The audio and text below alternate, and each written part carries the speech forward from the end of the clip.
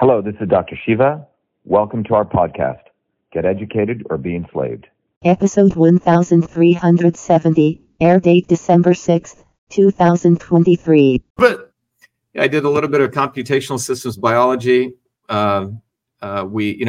Yesterday, I filed a major lawsuit as a follow-up to our lawsuit, in 2020, where we exposed the backdoor portal into Twitter. We're the ones who did that long before all these Twitter files, long before all that. In many ways, the limited hangout version of what we did.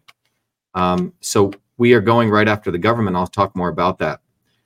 You see, it's the government of the United States, particularly Congress, which has sold out the American people. You just saw 2 days ago, the Congress essentially proclaimed that anti-Zionism is equal to anti-Semitism. That's absolutely ridiculous. Yeah, it's fucked up. And it's basically what's fundamentally happened is, if you go back to 2020, Sneako, when I ran for, basically, people like us are not supposed to run for office, right? They typically have their puppets run for office. Someone like me who's an engineer who actually solves problems, they don't expect us to ever run. The problem is I've been an activist most of my life, and I never participated in electoral politics because I knew it was all rigged. However, we've created a movement now, Sneako. So our running for office was essentially an extension of that movement. So when I ran in 2020, a lot of people know, initially in 2018, we ran against a woman called Elizabeth Warren. You may know her. She's the one. Yeah, I remember. The Native American. Yeah, the Native American. I was the one who forced her to take the DNA test. We had all these signs, probably thousands of signs across Massachusetts, which said only the real Indian can defeat the fake Indian. And all you saw, I don't know if I have one. John, maybe you can go get one of those magnets, but we had all these magnets up everywhere. And we had huge signs, 8-foot by 10-foot signs, all over Massachusetts. And it was really me exposing the fact this individual has no integrity. If anything, Elizabeth Warren is a racist, right? Because she uses race for her own political advancement. Anyway, we shook up a lot of things. In fact, the signs that I had, the city of Cambridge said I should take it down. And so, we had these big signs like this, man. I don't know if you can see these. Okay. Yeah. Right. So it was a great ad campaign, right?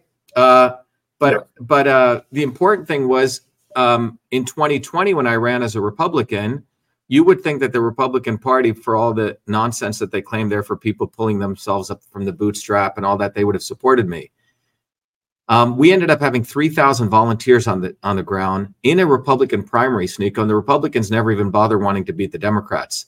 We put up 25,000 lawn signs, 2,000 bumper stickers. You couldn't leave Massachusetts without seeing Dr. Shiva. And September 1st, 2020 is what they call the Republican primary.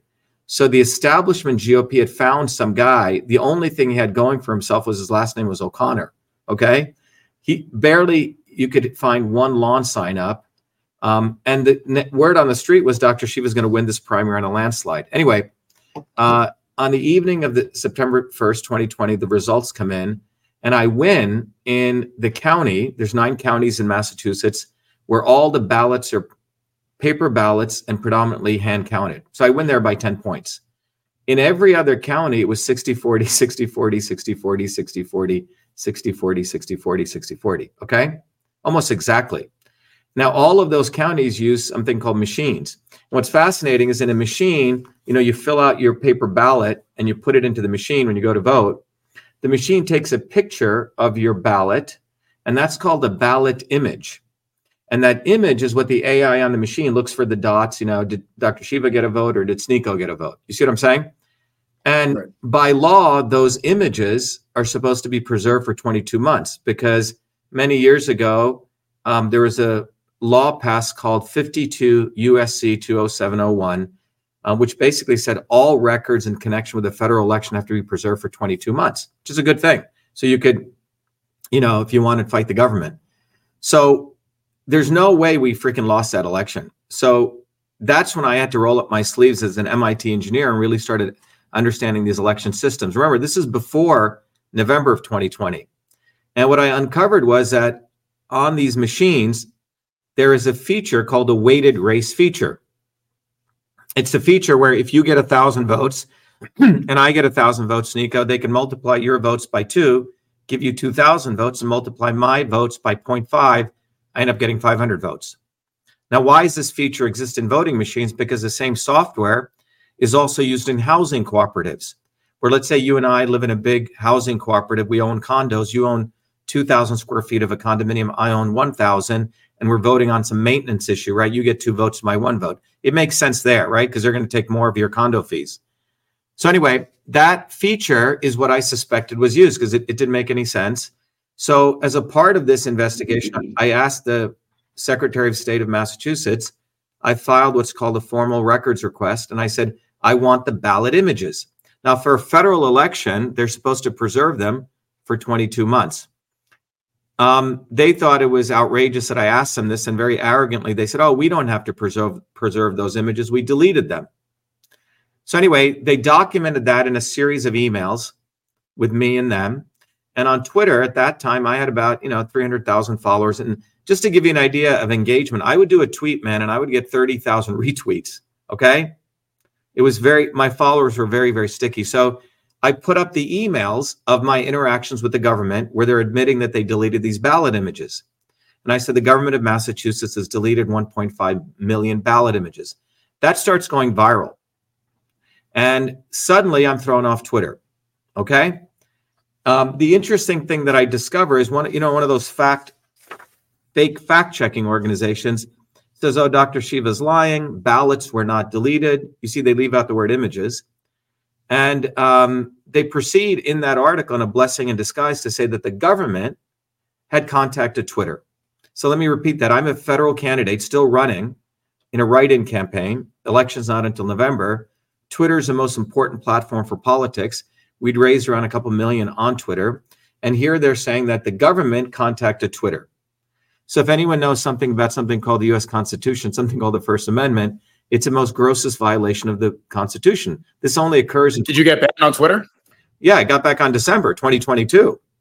Same time, right when Elon took over. I was able and we should talk about Elon too. That's a big setup too. We should talk more about it. But I get put back. So anyway, the point is I get thrown off by the government. I didn't know a lot about election law, but I did know basic civics, something called the First Amendment. So you would think a lawyer in Massachusetts want to take on the government, but Massachusetts is a swamp. It's a swarm of the swarm, okay? So no one wanted to do this. So I had to learn the law, and I'm not a lawyer, and I had to file in federal court. And this is in October now, 2020. Remember, the election's in November. And so the judge decides to take on my case because I asked for what's called an injunction, a temporary restraining order. Judges, Sneako, never like to give that because it means you actually have merit in your case.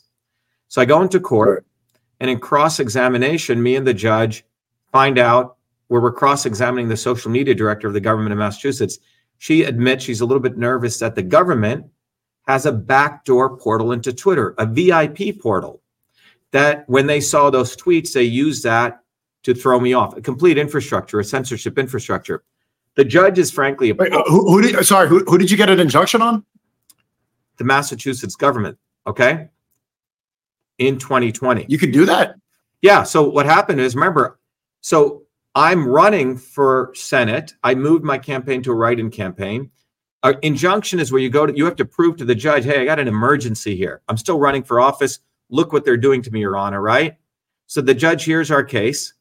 And the key thing is, this is the most important thing to understand. This is 2020, man.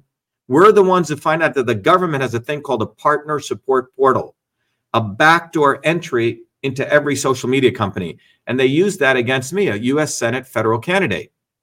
And you could read the court transcript. The judge is appalled. He goes, don't you guys acknowledge there's something called the First Amendment? If you didn't like his speech, why didn't you just counter his speech with your own speech, right? So anyway, big victory. We write to this guy called Fucker Carlson, Glenn Greenwald, ACLU. None of them cover it, man. Yeah. You know why? Because we weren't part of their little club where, it's all... They cover what club? Huh? What's the club? The club is whether you're in the right wing or the left wing, right? Whether you're in one of their clubs where you are anointed that your stories get out. You see, because I'm not in any club. I'm not in any left wing or right wing club. And here we had discovered probably the most important thing in the United States, that the government in the modern world of digital media has set up backdoor portals to social media companies. Now, that should have been on the front page. Anyway, the good news is we started putting this out everywhere. We reached about 500,000 billion people, and you can see the video counts. We got it out everywhere, all over the world. But none of these mainstream media guys, including the so-called grifters, covered it. It gets even more interesting. So that's in September. I get put on in November, right after the election. So I lost 39 days. Then about 30 days later, 60 days later, on February 1st, 2021, I once again, a lot of my followers like, hey, Dr. Shiva, what's going on with your lawsuit? And I said, look, we discovered this backdoor portal, right? And here are those 4 images. And within 17 minutes, I'm deplatformed. First time was a suspension. This time is deplatformed. So it's quite interesting. So I go back into court and I say, Your Honor, they didn't follow your orders. When you told them not to stop communicating Twitter, the government, they had already put in the algorithm. Whenever they saw me put those images up, it would already be put in. A lot of people don't understand how software works, right? Once you put something in, it's in there for good. So anyway, right. The judge then orders Twitter into the courtroom. Remember, it was me against 3 Harvard-trained lawyers. I'm not a lawyer. By the way, one thing everyone should understand is 99% of lawyers right now don't have any litigation experience. They always settle on the courtroom steps. Very few lawyers ever really go into the courtroom. So you represented yourself against the government and against Twitter? Yeah. So first it was against the government when they gave me the win on the preliminary injunction. When they threw me off again, the judge said, bring Twitter into the room. Remember, I was going after the government, Nico. My enemy was the government. Government made Twitter do this. It's very, very important. Twitter is a private actor. A private actor like Twitter can throw you or me off. It's their First Amendment right. But if the government makes a private actor do something, there's a very interesting law it's a test called the Blum test. I'm not getting into the details, but there's a very interesting body of work called cat's paw liability. Let's say there's a cat and he's got a paw. So the government is the cat, Twitter was the paw to do it for them. In that case, they become enjoined. The government and the private actor become one. Twitter and the government become one. And you have to prove that. You see what I'm saying? And I had the predicates to prove that. That's in 2021. So in 2021, a court case gets set for May of 2021. The night before that court case, I'm trying to figure out what is this backdoor portal, right? That I had found in September. And lo and behold, on a server in England, started there. This is literally the night before where I had to make my opening statements. And remember, it's going to be me against 3 of the lawyers from Twitter and 3 from the government, okay? So I find these documents called playbooks, you know, like a playbook, like a sports playbook or a plumber's playbook, right? A manual. And these playbooks, and I can show them to you, I don't know if I can share here, but these playbooks were created at Harvard at the Belfer Center, which is at the Kennedy School of Government, which is known as the center of the CIA.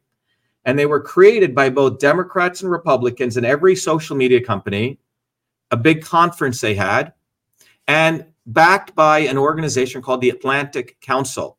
The Atlantic Council is based out of London, okay? And these guys got together at Harvard, and they mapped out 2 manuals on how you will detect someone in the United States who's criticizing the government, and then how you will create a process to blacklist them, which is completely in violation of everything that people believe is American. So what's the point of this story? The point of this story is that the government has built an infrastructure to destroy the First Amendment. Okay. Remember, yeah. I mean, that happened to me. That happened to me with election misinformation, COVID misinformation. That's what the manual's called. It's called Election Misinformation Playbook Guide. How you will identify. You see, it's one thing. So on November 16, 2018, Sneako, a law got passed. It's called the Cybersecurity Information Security Act. Cybersecurity Information Security Act. And guess what? Trump is the one who signed that into law. And every member of Congress unanimously voted for it. And they presented it to the public like, you know, we have foreign adversaries, Russia, China, who want to attack our country. So we need to create this infrastructure to protect ourselves. But the reality was that infrastructure was used against U.S. citizens. And that's what my lawsuit exposed. And so I had discovered the entire infrastructure. That infrastructure was architected at the Belfer School at Kennedy with both Democrats and Republicans across both party lines. You understand how egregious this is? This is basically, In December 16, 1791, we passed the First Amendment. The First Amendment said Congress shall pass no law to abridge freedom of speech, which is Congress. So now go 200 plus years later, Congress passed a law to abridge the freedom of speech. And that's what I had uncovered. So when I shared all this data, the judge is appalled. And you got to remember, it's me against 6 major lawyers. And the judge says this lawsuit will be taught in every constitutional law class. He appoints a lawyer to help me because he said, you've done an amazing job with all these briefs. He goes, I have the right to appoint you a lawyer. What ends up happening is that lawyer just wanted me to get back on Twitter, Sneako, and drop all the claims against the government. He was trying to buy me off. So the government knew I had a ton of shit on them, and they thought I'd bend over and be so happy. In fact, my lawyer says, you'll be the first guy back on Twitter. You're going to create history. And I said, look, wait a minute. It's no longer about me going on Twitter. I have uncovered the fact that the government of the United States is violating the rights of every citizen. So it's quite profound. So I didn't buy that, and they wanted to reprimand me. So just yesterday, I had a deadline, and that's why we couldn't do Tuesday. I had to file my lawsuit against the government. So I'm now going after the United States government, the cybersecurity security agency, all the social media company, because they're all colluding, man. So when they put me back on Twitter in December 2022, something fascinating occurred. The first tweet I put out, Sneako, was, hey, Elon, why don't you make me your CEO, right? That went viral. It got like 20 million views. The next tweet I did, Sneako, is I said, Elon, are you going to remove the backdoor portal to government, right? You claim you're a free speech absolutist. And you could see every time I did that, my tweets would go down. My views went from 1 million views per day down to around 10,000, okay? So the reality, Sneako, is that, and this is where it gets interesting, this is why it's connected to what you just saw Congress do. If you look at Congress, remember, every member of Congress unanimously voted for CISA. So keep that over here, all right? Yeah. And then the other data you just saw 24 hours ago was pretty much every Republican except one, right? And the Democrats were split, all voted to say that anti-Zionism equals anti-Semitism. So just keep those piece of data. Let me connect that.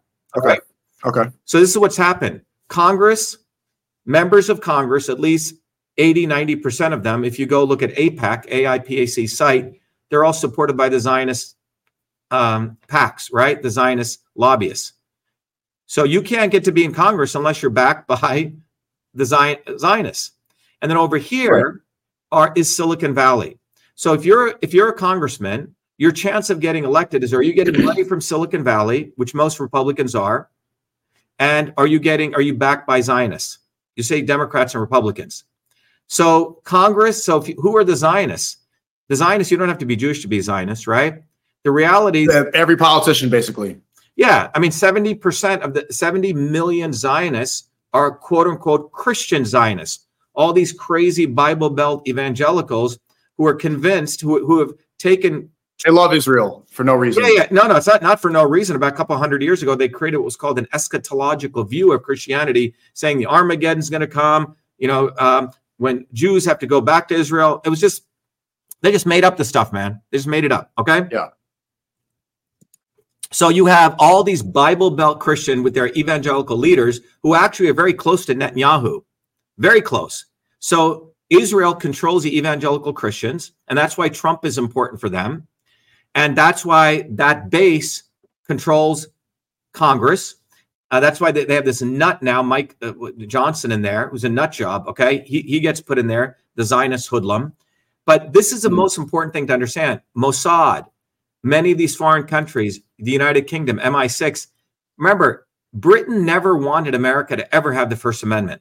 Most of the Commonwealth countries, India, you go down the list, okay? Australia, they don't have the First Amendment. They hate the fact that these rebels in the United States got the First Amendment. And they've always been trying to claw that back.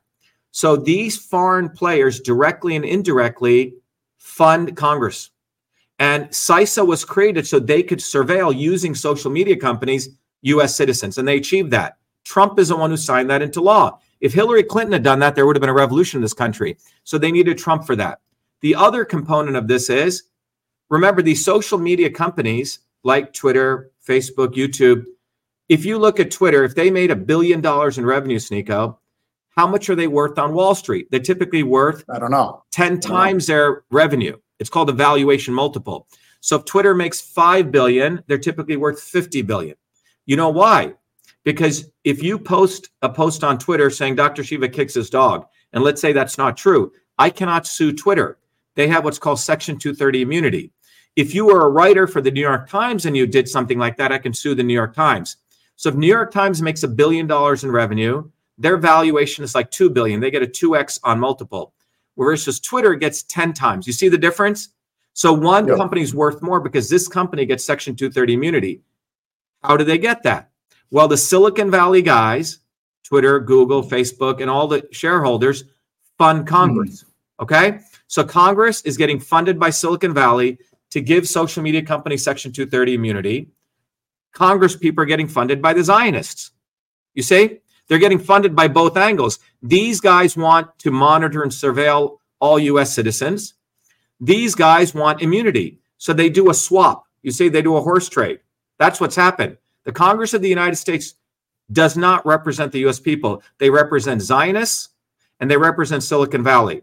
And that's at the heart of my lawsuit. I was the guy who figured out the whole backdoor portal. In my new lawsuit, what we've asserted is that Congress is the fox watching the hen house, right? They're not watching our interests, right? They were the first branch created by in 1787, the first branch, even before the judiciary and the executive branch. They were put in place to represent we the people. They don't represent us at all. In fact, 65% of guys your age and younger do not want to send weapons to Israel, okay? About 60% of women don't. So if all these people don't want to send weapons to Israel, why is 97% of the Senate voting to send weapons to Israel? So we have an entire infrastructure that does not represent the American public because they're all Zionist cocksuckers. That's who they are. And that's what they are. And they all report up to Silicon Valley. So think about what I'm saying. And this is what's happened. So when I sued, I've learned the law reasonably well. There was a very, very interesting law, a set of precedents that were passed in 1983, not a law. Prior to 1983, it was called Bivens Action. I'm not going to get to the precedent, but it basically said that if a federal official, not a state official, violates the Constitution, they should go to jail, right? Or they should be accountable. Would you not agree? Right? If a federal official, like, the Attorney General or a congressperson violates any of the constitutions which they're supposed to uphold, do you know you can't sue them? They're protected by what's called qualified immunity. What about rights? What's that? What about our rights? We don't have rights. This is what's interesting. So federal officials can violate the Constitution and they cannot be held accountable. So what happened in 1970, if I remember this case right, where a bunch of narcotic officers went to a guy's house, they broke into his house, violated the Fourth Amendment, which is you need to have a warrant, right? So he sues and he ends up winning against the federal officials. There's a landmark lawsuit called Bivens against 6 narcotic officers. So everyone was relieved. Wow, now we have a precedent-setting case which says you as a citizen, if someone, like right now, if a federal official broke into your home, Nico, and they didn't have a warrant, you have no rights anymore. And I'll tell you why. But at that time you did. Okay?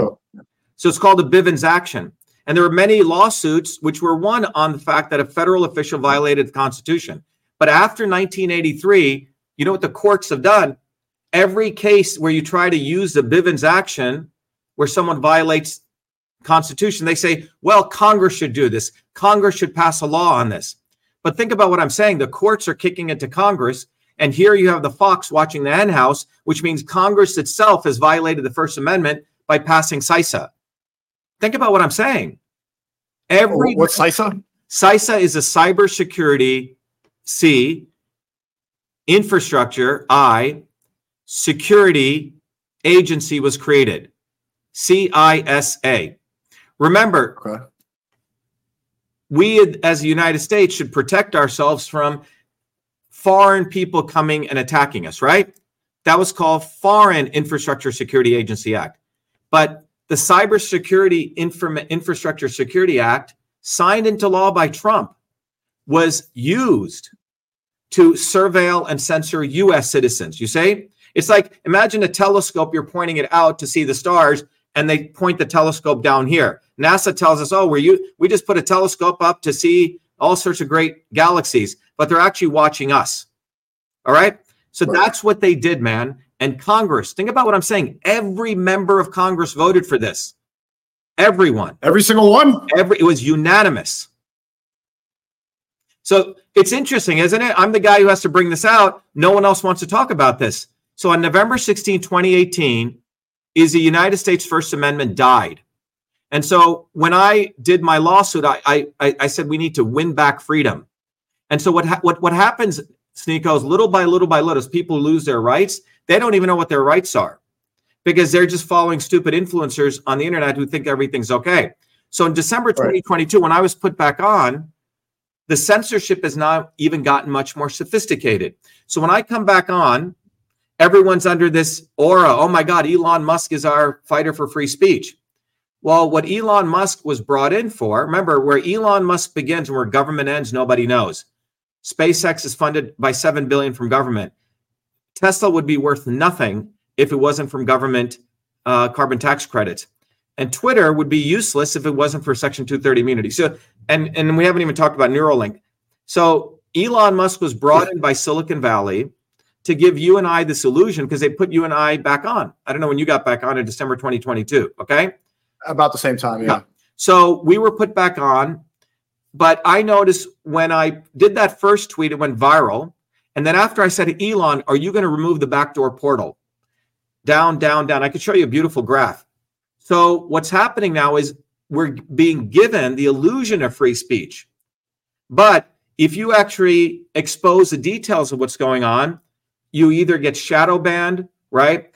In fact, something more interesting is happening. If you take all your followers, Sneako, right now on Twitter, there's an interesting technique called principal component analysis. Simply put, I take all your So I take all your followers, okay? imagine you go to Excel, you create a spreadsheet. I list in column 1 all your followers. In columns 2, 3, 4, I list features about them, their age, how old they are, different attributes. And if I take all that data and with a couple of simple algorithms, I could create a characteristic of your followers. I could say, oh, all of Sneako's followers are like this. You know, they're this age group. They like this, da, da, da, da, da. And using that filter, I could go across the internet and say, these are the other people that would be Sneako's followers. Okay. And what I can then do is divert traffic that should come to you from new people to maybe a fake version of you or someone else like you, but who's really not you. So that's what's going on right now. It's called predictive analytics. So we live in a very, very interesting age because there's 2 levels of deception now. The one level of deception is the obvious Zionist cocksuckers. And then the other is these people who claim they're fighting them, right? Play both sides and do massive confusion. So you have Musk saying, goes over, talks a good game about free speech, and then goes over to Gaza, right? Sucks off Netanyahu because he needs him to put Starlink up, and then comes back. So you have 2 levels of deception. The obvious establishment, and then all these grifters who talk a good game, that they're fighting against the establishment. But when you peel away the layer, they are created as a fly trap so people don't build what I call the bottoms-up movement. You see, what is that? A bottoms-up movement is where we as individuals recognize that things fundamentally have only changed in the world when people organize bottoms up. So if you look at the late 1800s and the early 1900s, unfortunately, a lot of the history has been taken away. In the United States, if people had started getting good wages between 1900 and 1970, if we started getting infrastructure and roads and got rid of child labor, all of this occurred because there were massive movements, man. Close to 11,000 strikes took place at that time. 200 million people took to the streets, okay, to mobilize everyday working people, plumbers, electricians, mothers, factory workers. And all of that mobilization, which was done decentralized, that's what put the fear of God into these politicians. And for example, in the late 1800s, in 1886, 4 American workers were shot fighting for the 8-hour workday. A lot of people don't know this. Throughout the world, every worker commemorated those American workers, and they called it May Day. All right. And then a few years later, 7 workers in Wisconsin were shot fighting for the 8-hour workday. So all of the gains that... 7? What? 7 workers were shot? Yes, by the National Guard in Milwaukee, Wisconsin. So if you look by the 1930s, these movements were very powerful, and they literally forced the elites to give a lot of concessions. So if the working people in the United States got anything, it was those people's names we don't even know. It wasn't the Democrats. It wasn't Franklin Delano Roosevelt, who was some nice guy. He was a racist prick, actually. All right. So by the 1950s, what happened is the elite said, shit, these working people are figuring out how to mobilize without politicians.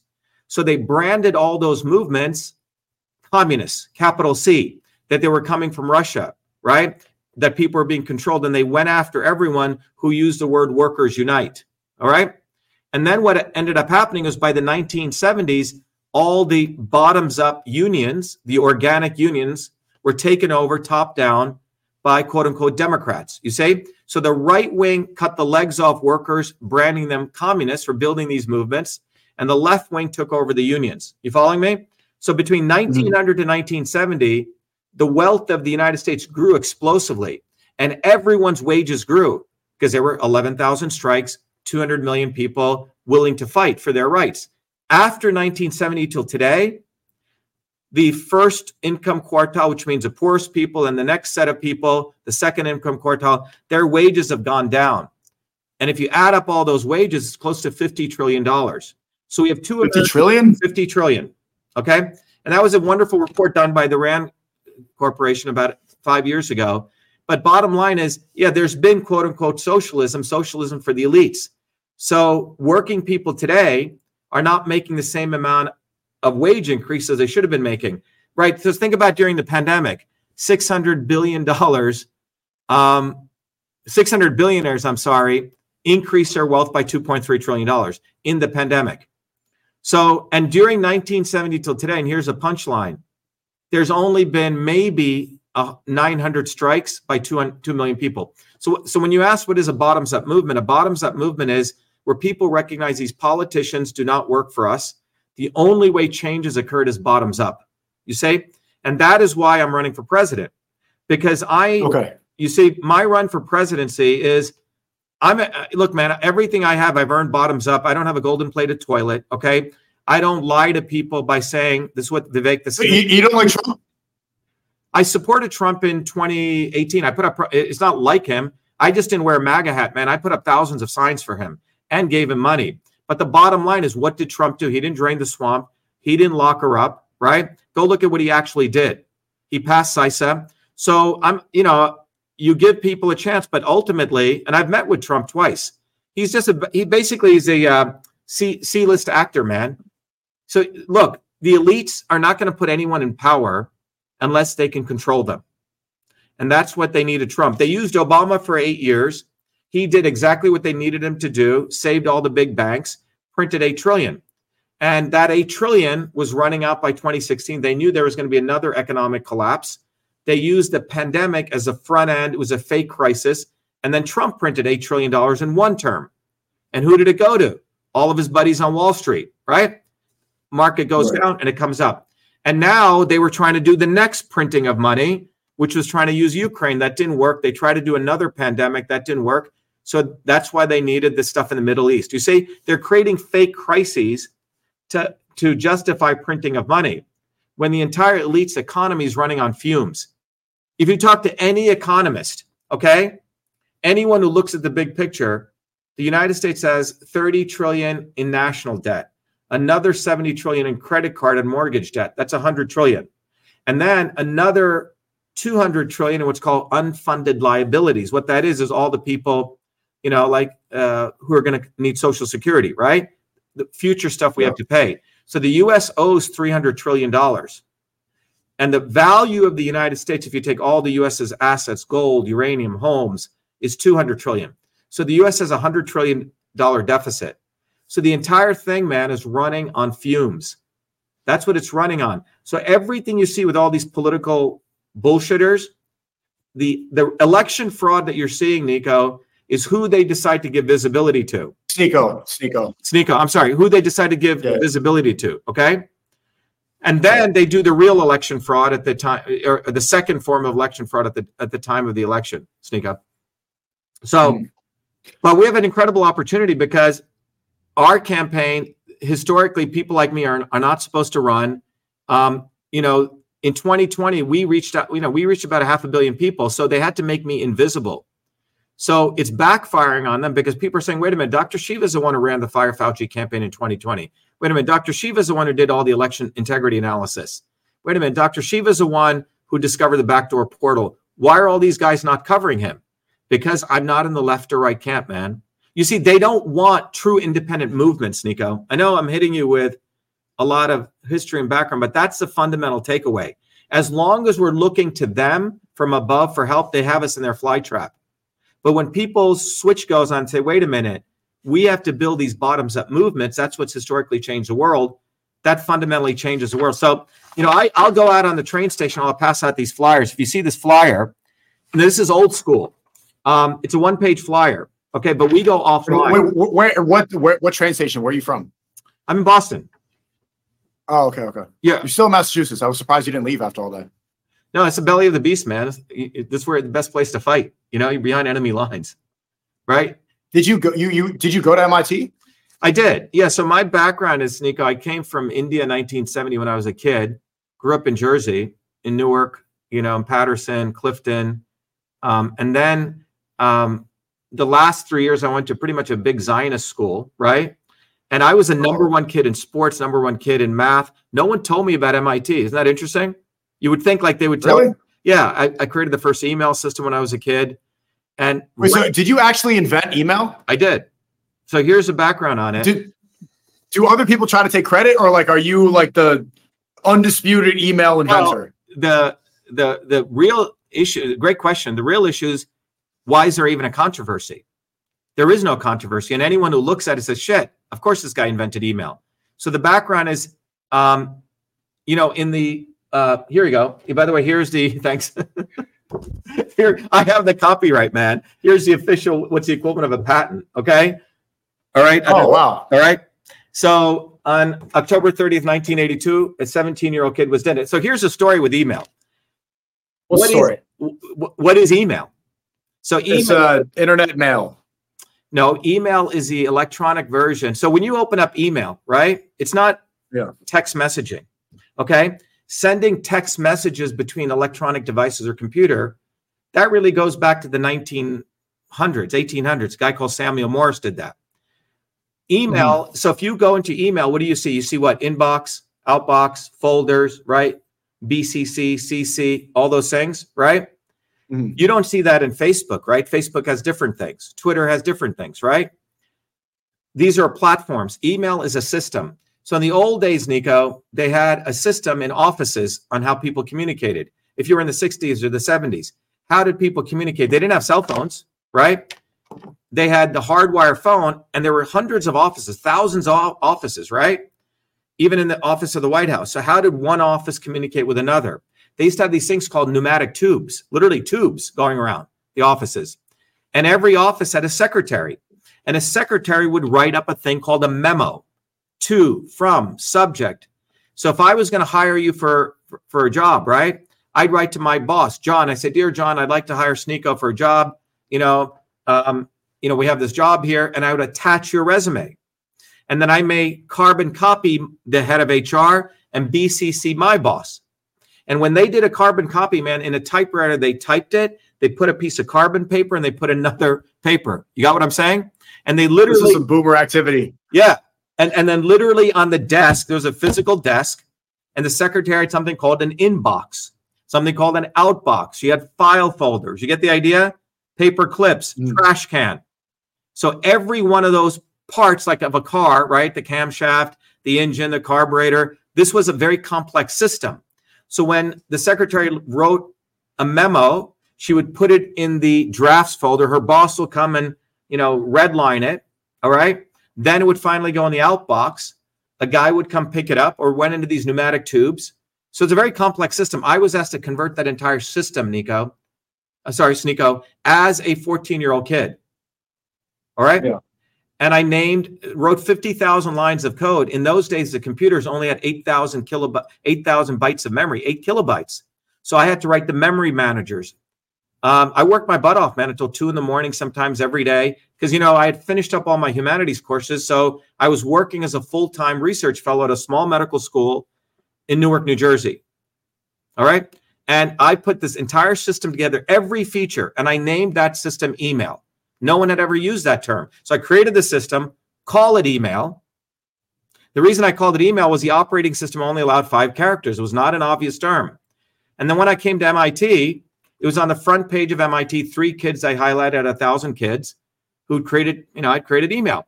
The president of MIT, who was on the White House Science Council, he said, wow, it's too bad you cannot patent software, but he said you should copyright it using the new Computer Software Act. And I did it, and there's my copyright I was issued. So I named it email, have the code, call it. There's no controversy. The problem is I wasn't taught to be a good PR guy. It was 33 years later when my mom was dying. In a suitcase, she had left all the artifacts, including this, right? The editor of Time magazine came, and he was the only one who went through this, and he wrote an article on 2011 called "A Man Who Invented Email." And then it went into the Smithsonian, which should have been an occasion for celebration, but that's when all these nerds who had rewritten the story, saying a military company called Raytheon, who had used the @ symbol to pass text messages, they'd taken something that took 15 minutes to create, and they started conflating that with email. So anyway, it was a big lawsuit. I sued, I won, I got $1 million settlement. They were forced to take down all the defamatory articles. But the real movie needs to be made on this is, why was there a controversy? And the answer is, you see, I created email before I came to MIT in an African-American city called Newark, where nothing's supposed to come out of, in a small medical college. And I was not solving a military problem. I was solving a civilian problem, helping these women who were using the typewriter move to the keyboard when white dudes were the old white guys who wore these lab coats were the ones who used computers, and they thought women could never use a computer. So that's what I did. So email was really the first application that allowed women to move from the typewriter, right, to the keyboard. So that's what's profound about it. So the facts are black and white on it. The issue is, why was there a controversy, you say? And that's really where the story comes in. But yeah, man, so after I came to MIT, I did many, many other things. The current thing I do is I've created a technology that can literally go after every disease on the planet and use compounds from natural plants to address every disease. And that's called CytoSolve. So it's been a 15, 16-year venture. I did my PhD on basically using the computer without the need to kill animals to mathematically model every disease. It's really AI to the power of 10, okay? And using that, we are modeling diseases, and we're looking at compounds in nature and figuring out combinations. So we're going after every major disease. We discovered a combination for pancreatic cancer, osteoarthritis, etc. But, if email was the electronic version of the inner office mail system, CytoSolve is the electronic version of the molecular system. So there you go, Sneako. That's the background. That's quite a bit. It's you're very clearly a smart person, and it seems like you've had a long past of different endeavors. And I can understand why you want to run for president. Or it's your second time running, isn't it? No, it's my first time. The issue is, I've always been an activist, Sneako. I do not, when I was 17, I don't know how old you are, but you may remember a guy called Jesse Jackson. You ever heard of this guy? Jesse, black dude, right? Yeah, black dude. So this is what's happened. What I learned when there was 2 establishment guys running for office, typical lesser of 2 evils. Republican was a guy called Ronald Reagan. The Democrat was a guy called Walter Mondale. Okay. Right. Remember, both wings of the establishment are very clever. Remember, I told you they create the not so obvious versions. So the Republicans had this emerging thing called the Tea Party, right? And the Democrats had a guy called Jesse Jackson, who was riling up all the young people. And he was running something called the Rainbow Movement. And he was speaking radical stuff. I'm anti-establishment. Rainbow? Yeah. This is before this rainbow. It was a predecessor to that, okay? He called it the Rainbow Movement. And, trying to get blacks and whites, we're going to fight the man, fight the establishment. So all young people like myself were like, wow, he's anti-establishment. But at the last minute, what he does on the floor of the Democratic convention, Sneako, he gives all of his votes to Walter Mondale, the Democrat. He preaches the same old bullshit. This thing I have in the headline, lesser of two evils. He says, we got to all come together, right? This is what they always do. We got to all come together. So he, like sheep, brings all these very angry young kids right into the belly of the beast, back to the Democrats, okay? So this is a technique that I realize that the establishment has two sides, Republican, Democrats, and then they create their not so obvious versions, right? Because they always have to rile people up. So today on the left, you have Bernie Sanders and AOC, those characters. On the right, you have people like Trump now, okay? He says enough things to get, because these people excited. But ultimately, they're all part of the establishment, because if you actually look, and it's very hard because we're all looking for a hero, right? We're looking for someone to come from above. But when you look at the reality, what did Trump actually do? Forget all the hype.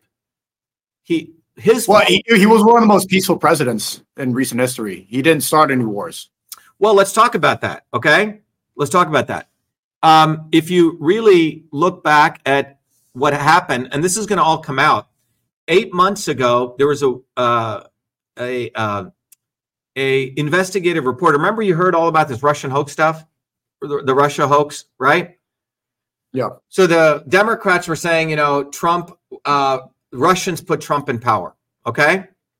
Now, what happened was, as time went on, the Mueller report said, no, that's not true. The Russians didn't do it. Right. And then Trump said, see, I'm vindicated. The Russians didn't do it. You know who put Trump into power was the Israelis. So yeah, I'm aware. A very good investigative reporter, he looked back at the original FBI unredacted versions. And Netanyahu met with Roger Stone, and they decided that they're going to give the data from the Russians to Trump through Israel, because Israel has the best surveillance, Mossad does. And in return, Trump would make sure that he would ixnay the Iran nuclear deal, and he would move the embassy to Jerusalem, which is what he did. That was his job. So we have to see this as a long movie, okay? Not just see it in the frames, because you can get easily diluted. So when you look at the long arc of it, all of these guys work together. It was what Trump did that teed up Netanyahu for today, okay? It gave him the power that he has today. It was what Jared Kushner was the biggest snake, okay? Why is that guy even in the White House? He gets a $2 billion, interest-free loan from the Saudis.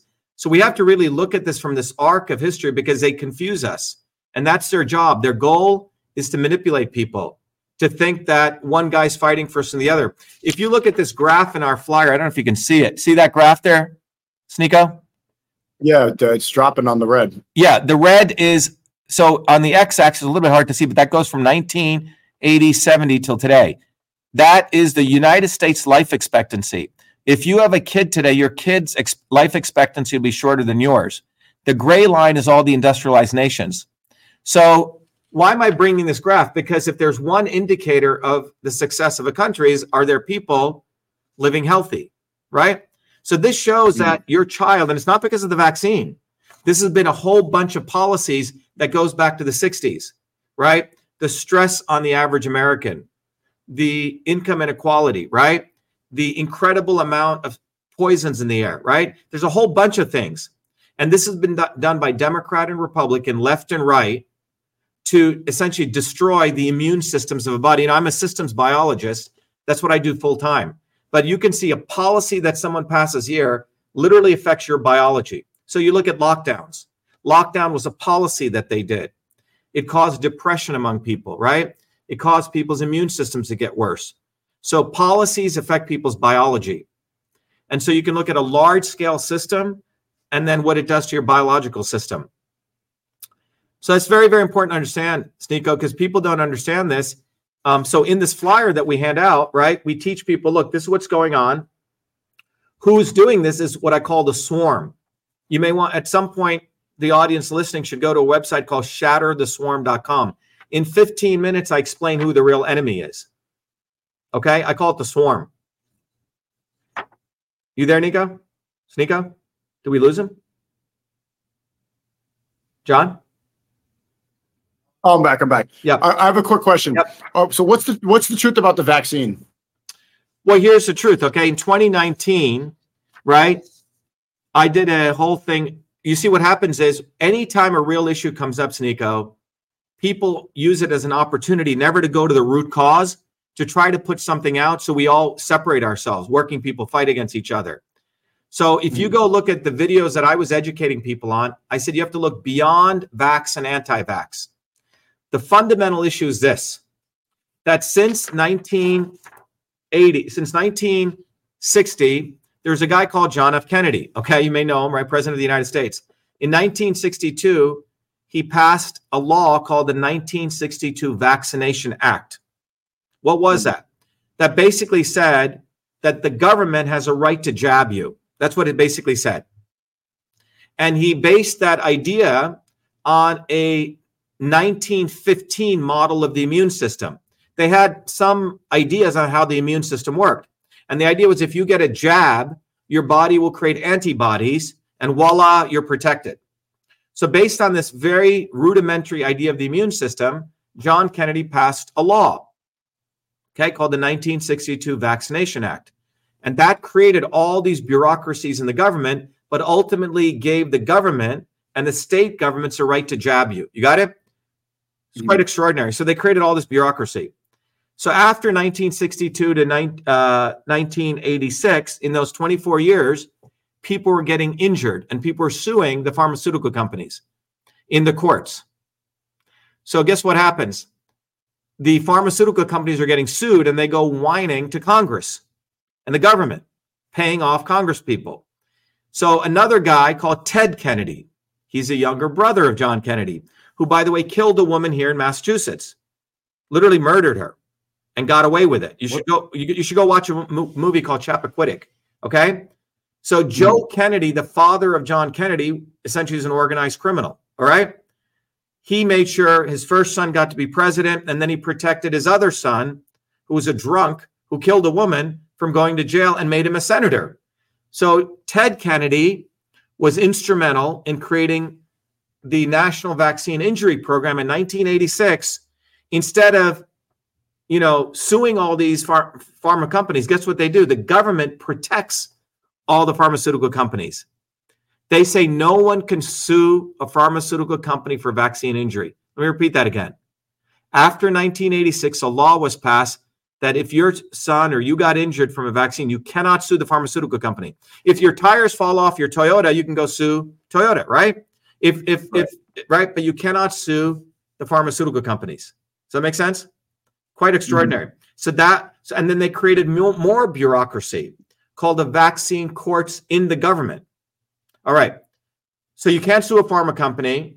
And so what ends up happening is, think about what I'm saying fundamentally is that if you have a child or if you have a kid, how does your kid get strong?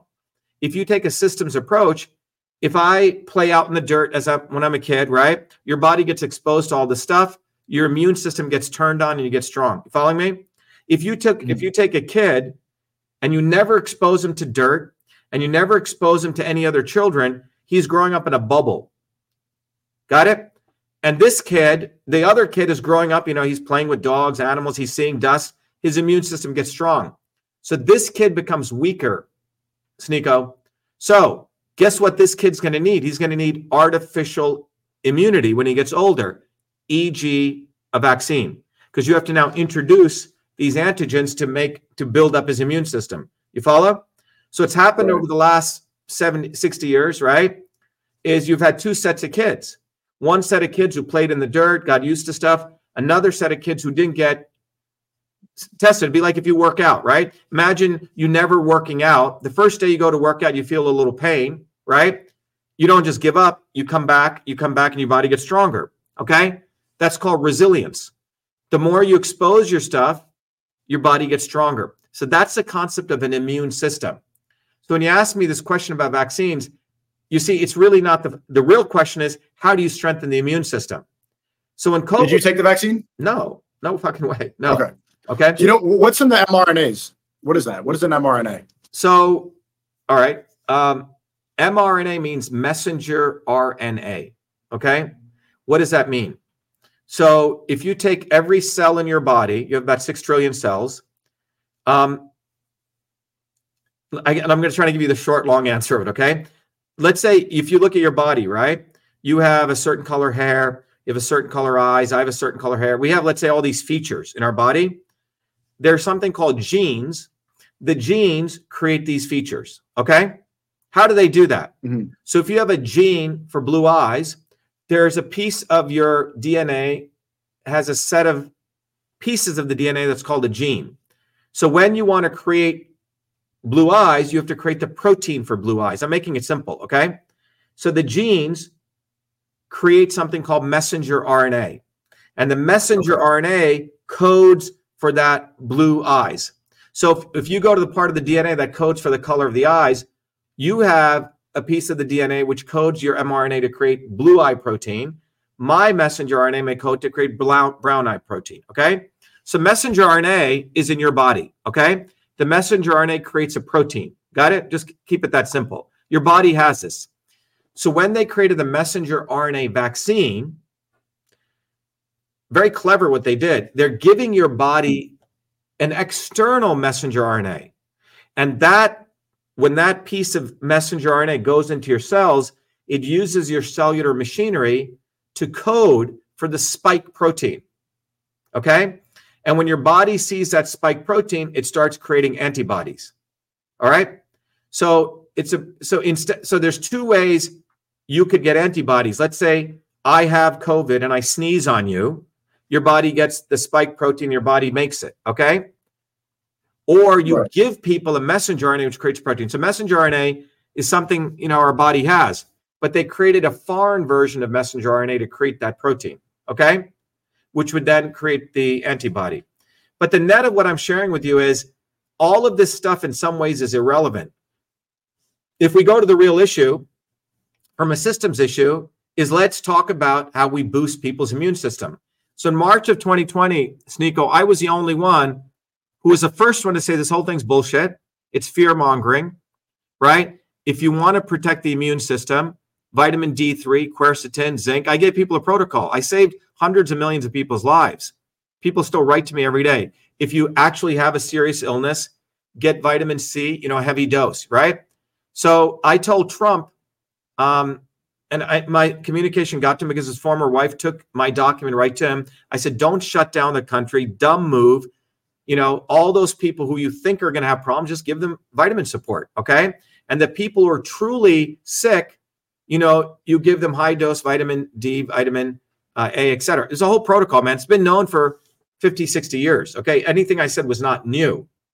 So the bottom line is it's about boosting the immune system. So when you look at this curve, man, the reason I wanted to show you this is when you go to the scientific conferences, I do a lot of research on aging, okay?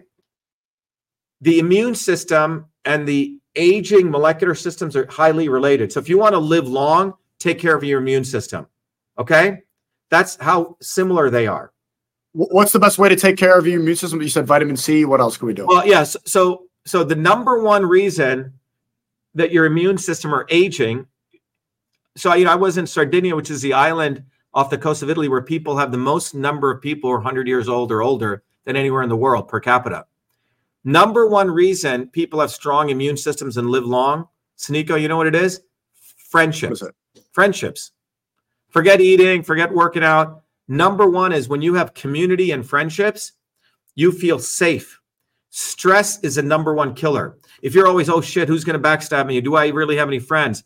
If you are lonely, you destroy your immune system. I'm not saying go get drunk and go, be obese, right? But what I'm trying to say is number one is community. So they've done enough research to say if you isolate people who have no friends, their body's biology actually turns off their immune systems. Your body is like an amazing pharmaceutical company. It knows how to create antivirals. It creates inflammation, which is not good. So if you're lonely, your body actually goes into depression mode and it actually destroys your immune system. So look, what did they do? They locked down people, man. They were trying to kill people. Number two is your body needs sunlight. Think about everything I'm saying is like natural shit. Friends, hanging out in the sun. Why? Because when the sun hits your skin, now people are darker, they need 5 times more sun. So they told all these black people in New York to go inside. It's like sending people to a death sentence. especially in the winter. Right. So when sunlight hits your body, your skin, at your skin level, your body creates vitamin D3. That vitamin D3 then creates these very powerful proteins called cathelicidin antimicrobial proteins. You know what these proteins are? They're like bullets, and they literally blow up the membrane of fungus, virus, bacteria. You see? So this is why the sun is so important. Ideally, you're getting it from the sun.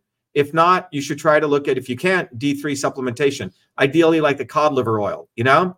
Or if not, you go for the D3, okay? But sunlight, friendships. The other is your body needs vitamin A. Now, if your thyroid is working right, and by the way, you can see all the videos I did back in 2020, same stuff I'm sharing with you now. If you eat enough of the purple and the really dark green leafy vegetables, your body, if you're, will create vitamin A, which protects your cell walls, okay? And iodine is very good for this. Most of our salt used to have iodine. It doesn't. The sea vegetables are good for this. Ideally, you get it from food, okay? Mm-hmm. The other thing is the skin of fruits have something called quercetin, which allows zinc to go in, and zinc stops viral replication. Anyway, this is how it's very simple. But look what we're doing, man. We're destroying people's immune systems, and this is by design. So don't reinvent the wheel when it comes to immune system, happiness, and serotonin, dopamine. Just go back to the base: friendship, sunlight, exercise, fresh decent food. Yeah. The rich, dark grief, the rich mineral-based foods, right? The leafy greens, right. Root vegetables. It's pretty simple. But think about really, don't reinvent the wheel. Don't reinvent the wheel. Go back to the basics. Don't reinvent the wheel. And that's why, there's people who work out all day. I enjoy working out, but ultimately when I was in Sardinia, there was a guy who was 85 years old. He's climbing a tree up and down. Okay. So it's obvious that number one is the family's physical activity, right? Very, very important. And, and the other is all these cultures always drank some local alcohol. Now, I'm not saying go get drunk, but a local fermented drink, right? If you look at the Germans, they had sauerkraut, right? Because you take care of your gut, your digestion, everything takes care of itself. A fermented drink. Those were the top three reasons, man, people lived long. So vitamins, supplements were way at the bottom of the list, you say? But these were the fundamental building blocks. The friendships, the family, close ties, right? Number two, the vigorous exercise of some kind, right? Physical movement, and then some type of fermented food. And then obviously you can layer in other things beyond that. But what we've done to the US society now is you look at kids, they go to school, college, the crap that they get fed, they can't even get a good meal. And then people are inside all day, right? So these are very, very basic things. So when you looked at COVID, we basically are looking at people at pre-existing conditions, right? Obese, they're not healthy. And then when something comes, boom, it kills them. And then you overblow it, you fear-mongering. But that was all essentially a big scam because they needed a big scam, Sneako, because they needed to print money. That's what they really needed to do. So now they need to print money to keep the economy up. So they're going to create various crises to say, oh yeah, print the money, give me digital currency, right? So where this is all going is the U.S. is $300 trillion in debt. They got $200 trillion in resources.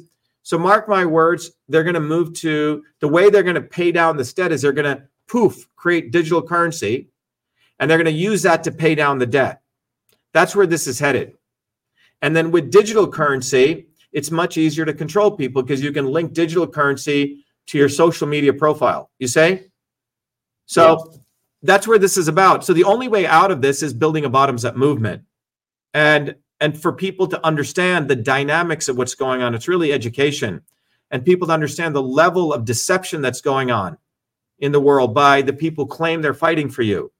And so what I've created, Sneako, is a movement now, it's global, called Truth, Freedom, Health. Truth, Freedom, Health. And Truth. That's your website or your movement? People go to truthfreedomhealth.com. And what is it? It's basically, number one, if you look at the world around us, we're all trying to figure out what the hell's going on. For years, people use philosophy, right? Okay, the world, let's make it liberal. Let's make it anarcho-syndicalist, right? Let's be communist, right? Everyone has these ideas about what the world should be. But most of those ideas, Sneako, come from philosophical ideas. But what I uncovered through my, the great thing about engineering or a plumber or electrician, they can't bullshit you. Either they build something and it works or it doesn't. Lawyers can bullshit you, right? But right. So the foundation of most of the engineering stuff is called system science. I used to teach it at MIT. So in the 1900s, the elite started learning system science. It's a new field of science. And those who learn system science, Sneako, can rule the world. This is how a small set of people are ruling 8 billion people. Henry Kissinger understands system science. George Soros understands system science. All the 10,000 advisors, all the major leaders of the world understand it. I used to teach it at MIT. So what I realized was that unless we bring this knowledge to everyday people, the large majority of people are always going to be in bondage. So I've figured out a way to educate people on that. But the 3 principles of the 9 principles of system science, there's 3 forces that move the world, Sneako. Movement. What are they? Number 1 is movement. Think about what you do. You get up and move, right? That's called, in engineering science, we call it transport. The second feature of the universe is called conversion. Things convert from one form to another. Clouds convert to rain, right? An ice cube melts, it becomes water, right? You eat a piece of fruit, your body digests it, right, to give you energy. That's called the conversion principle. It occurs everywhere in nature. And the third principle is called structure or storage, things that contain things. Like we have the walls of this building. You have your skeletal structure, right, that holds you. So transport, conversion, storage, structure. Got it? So when I created Truth Freedom Health embodies those scientific engineering principles. Freedom, the ability to move. Information, like I'm talking to you. Matter, I should be able to move from one city to another without, lockdowns, right? So freedom is very, very important. You can judge the society by how much freedom it has. The second thing is, are they able to convert things from one form to another? Innovation is a conversion process, taking ideas and creating an infrastructure where people can be very, very prolific and make new businesses. You say that's a conversion process. Science is a process of conversion. I throw out all sorts of crazy ideas, and then you apply the scientific method. You may say, I don't know, a donkey is holding up the earth, and I may say there's something called gravity. We both have the right to our ideas.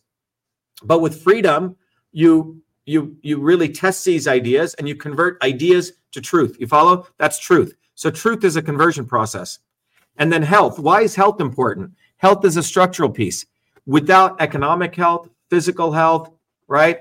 You cannot fight for freedom. How can a guy who's 5,000 pounds overweight, he can talk all day about the First Amendment, Second Amendment, but you're fucking overweight, right? You're not strong. Can I ask you, why are you not at the debate right now? There's a Republican debate happening as we speak. Why are you not there?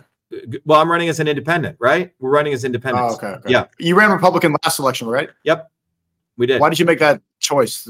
I realized that both wings of the establishment have no interest in helping the working people of this country, period.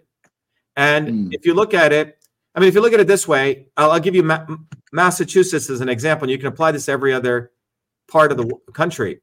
6 million people are citizens here. Okay, sorry, 6.7 million people, Massachusetts. Where are you at, Sneako? Are you in Florida?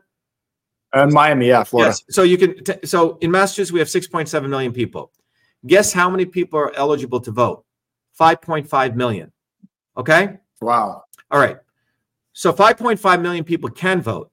How many are registered to vote? 4 million. So that means 1.5 million people don't even believe in the system anymore. They don't even bother registering. Out of those 4 million people, guess how many actually vote? 2 million. I don't know. 2 million. That's it? Yeah. So now you got 2 plus 1, so 3.5 million people don't even register to vote or don't bother voting. Now, out of those 2 million people registered to vote and vote, how many are Republicans in Massachusetts? 10%.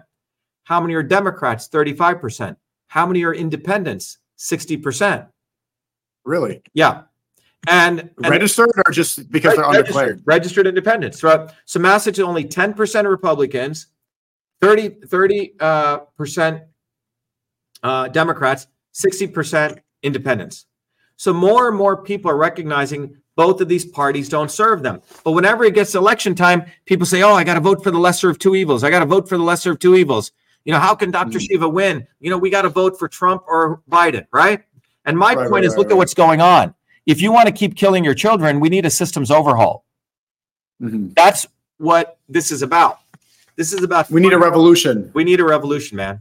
We do. We need I call it a systems overhaul. So in my book, System and Revolution, I describe what is a revolution. And what is it? A revolution is when a system goes from one state to another. Technically, it's called a phase transition. No different than ice, which is in the solid form. You know, ice, exactly at 32 degrees Fahrenheit, it melts, right? You think about a boiling pot of water, exactly at 212. So revolutions go like this, and boom, they occur instantaneously. And so in a revolution, a human revolution will occur when people's consciousness gets raised. You see, you're moving enough atoms. You don't need to change everyone, man. This is what's interesting. If you take a population of people, of 100 people, 30% of those people, Sneako, will never, if you say go east, they'll want to go west. If you say go north, they just will disagree, 30%. 50% of the people will watch which way the argument's going. So that's 80. Now, 20% are the people who are change agents. So my position is, it's like during the pandemic, a bunch of people were wearing masks in their own family. People would be arguing with them. My point, if someone wants to wear a mask, give them 3 masks to wear. Don't bother. You're not going to convince these people. The way we change the world is find the 20%. Very important. You're part of the 20, right? I think so. Yeah, I'm part of the 20% who wants to change the world. And so I'm sure you are. What separates the 20 from the 80? It's a very, very interesting question. I think, you know, it could be many factors. It could be epigenetic, genetic, life experiences. I think it's fundamentally many of the people in the 20% probably have had some experience in life, Sneako, where they had to question love, death, or some aspect of human existence. They actually became human beings, right? They asked, what is the purpose of life? And I think what fundamental, and they may have done it, you know, directly or implicitly, say explicitly or implicitly, but the 20% are questioning people. They're asking, what is the meaning of life? Why are we here? That's what I've consistently noticed. And they're self-reflective people. So the goal is, you know, you don't have to, I mean, the American Revolution didn't occur with 20%. It was like 3%, okay? But once enough people understand these physics, you can change the world. So the dynamics here, Sneako, are number one, to educate people who is the swarm, right? Who are the people that control us? How is it a small set of people are able to control 8 billion people? Who controls the world, according to Dr. Shiva? Well, it's not any one religious group. It's a swarm. Let me tell you what a swarm is. You ever go out, I mean, you've probably seen this in Florida, over a lake or a river. You see all these birds flying. They sometimes move together, right? Yeah. So that's who the elites are. They're not any one group in any one particular location. They're not any one religion. They even have their own internal differences. But overall, they move together telepathically, okay? So people say, oh, my God, Trump is being indicted. Oh, my God, right? They're still part of the same clubhouse, all right? They may have some differences. One organized crime family member may want to shoot another one, okay? But that has nothing to do with the 8 billion of us. So when to really understand, I recommend all your guys go to shattertheswarm.com. It took me 50 years to do this video, but you'll see it in 15 minutes. I explain it and you really get it. Okay. So it teaches that there are the forces of power, profit, control, and they're a family. Okay. Of the top 100 university presidents, the top 100 heads of the major Fortune 1000 companies, right? The, you know, top 20 or 30 network companies, in fact, social media guys, influencers, they're all part of the same family. And those people want to make sure that the 8 billion over here never build their own bottoms-up movement. So how do they do that, Nika? How do these people, Sneako, how do these people do that? The way they do it, man, is they consistently input ideas. So what they do, Sneako, is one idea they input is, you must come to us. Look to us for your liberation. Look to Trump. Okay, he's a great businessman. Well, it's not true. He's a reality show businessman. Look to the Kennedys. They were shot. Oh my God, they're martyrs. Bullshit, they're organized crime families, okay? So they always make us look to them as though the saviors are going to come from them. The second thing is they keep inputting us information so we become more fat physically, more dumb, and more lazy. And we always are looking to them. And as we become more fat, which people actually became, then they try to normalize it. Oh, fat is good. They start doing shows on TV, right? Oh, I mean, think about it. It's crazy. So they have this entire process. Their goal, if you study control systems theory, it's like a pilot trying to get to a goal. Their goal is they have a dashboard. Okay, more people are getting dumb. Excellent. More people think Trump is going to save them. Awesome. More people think the Kennedys are going to help them. Great, right? More people think Musk is their savior. So they're constantly inputting their people into us. And they're watching us getting more fat, dumb, and lazy, and they love that. And then as we get more fat, dumb, and lazy, we're going to buy more of their shitty products, more drugs to save us, right? And we're going to create an economy for them. And once people understand this dynamic, it's not any one person. It's a multiracial, decentralized group of people. I call it the swarm. Well, what do they have in common? Do they have any belief in common? Do they go to the same rituals? Do they have the same? There must be some common denominator. Well, I think it's probably one to 2 degrees of freedom. They know each other in terms of their cell phone connections, right? That they're physically in the same neighborhood. They probably go to the same clubs, the same equestrian. But the most important thing is they're unified on maximizing power, profit, and control. Okay? Power, profit, and control. They want to maximize that. And to the extent one helps maximize that, that's what they'll do. Their rituals, they may be Hindus, they may be Muslims, they may be Christians. It doesn't matter, man. They have all different religions, all different colors. But they have this one temperament, which is to maximize power, profit, and control. And they work damn hard to promote the ideology that they're the chosen ones and we're the fucking idiots. Okay, this is where Zionism fits it, right? Brahmanism from the Indian caste system, right? Where I came from. The small set of people are better than others. Nazism was part of that, right? The Aryan race. So they always, deep down, they're putting, whether it's Nazism they're using one day, Zionism or casteism, the concept that they're better and we're the peons, right? This is why the power of Zionism is there. So, but it's a swarm. But they have a goal. So when you study system science, you realize there's 9 principles of system science. A goal, okay? The observation of where you're going, called sensors. Decision-making, right? Making very clear decisions. Sending inputs to get a particular output, which matches the goal, and using the principle of transport, conversion, and storage. Okay? I just taught you system science. So I've taken this very powerful knowledge that the elites learn, Sneako, and my goal is like Prometheus bringing that fire to the world. We must educate enough people to understand this dynamics so they don't fucking get lost in this left-right nonsense, Democrat, Republican, right? And even the fake independents. That's what Booby fucking Kennedy is. You see, Booby fucking Kennedy, they realize that people are waking up, so they're creating him as an opposition when he's part of that, right? He was on Epstein's plane. All of these guys were Epstein's plane. He cocksucked Zionism. Right when October 7th, oh yeah, let's go beat them up. Every of those presidential candidates except me does not suck Zionist cock. And that's the reality.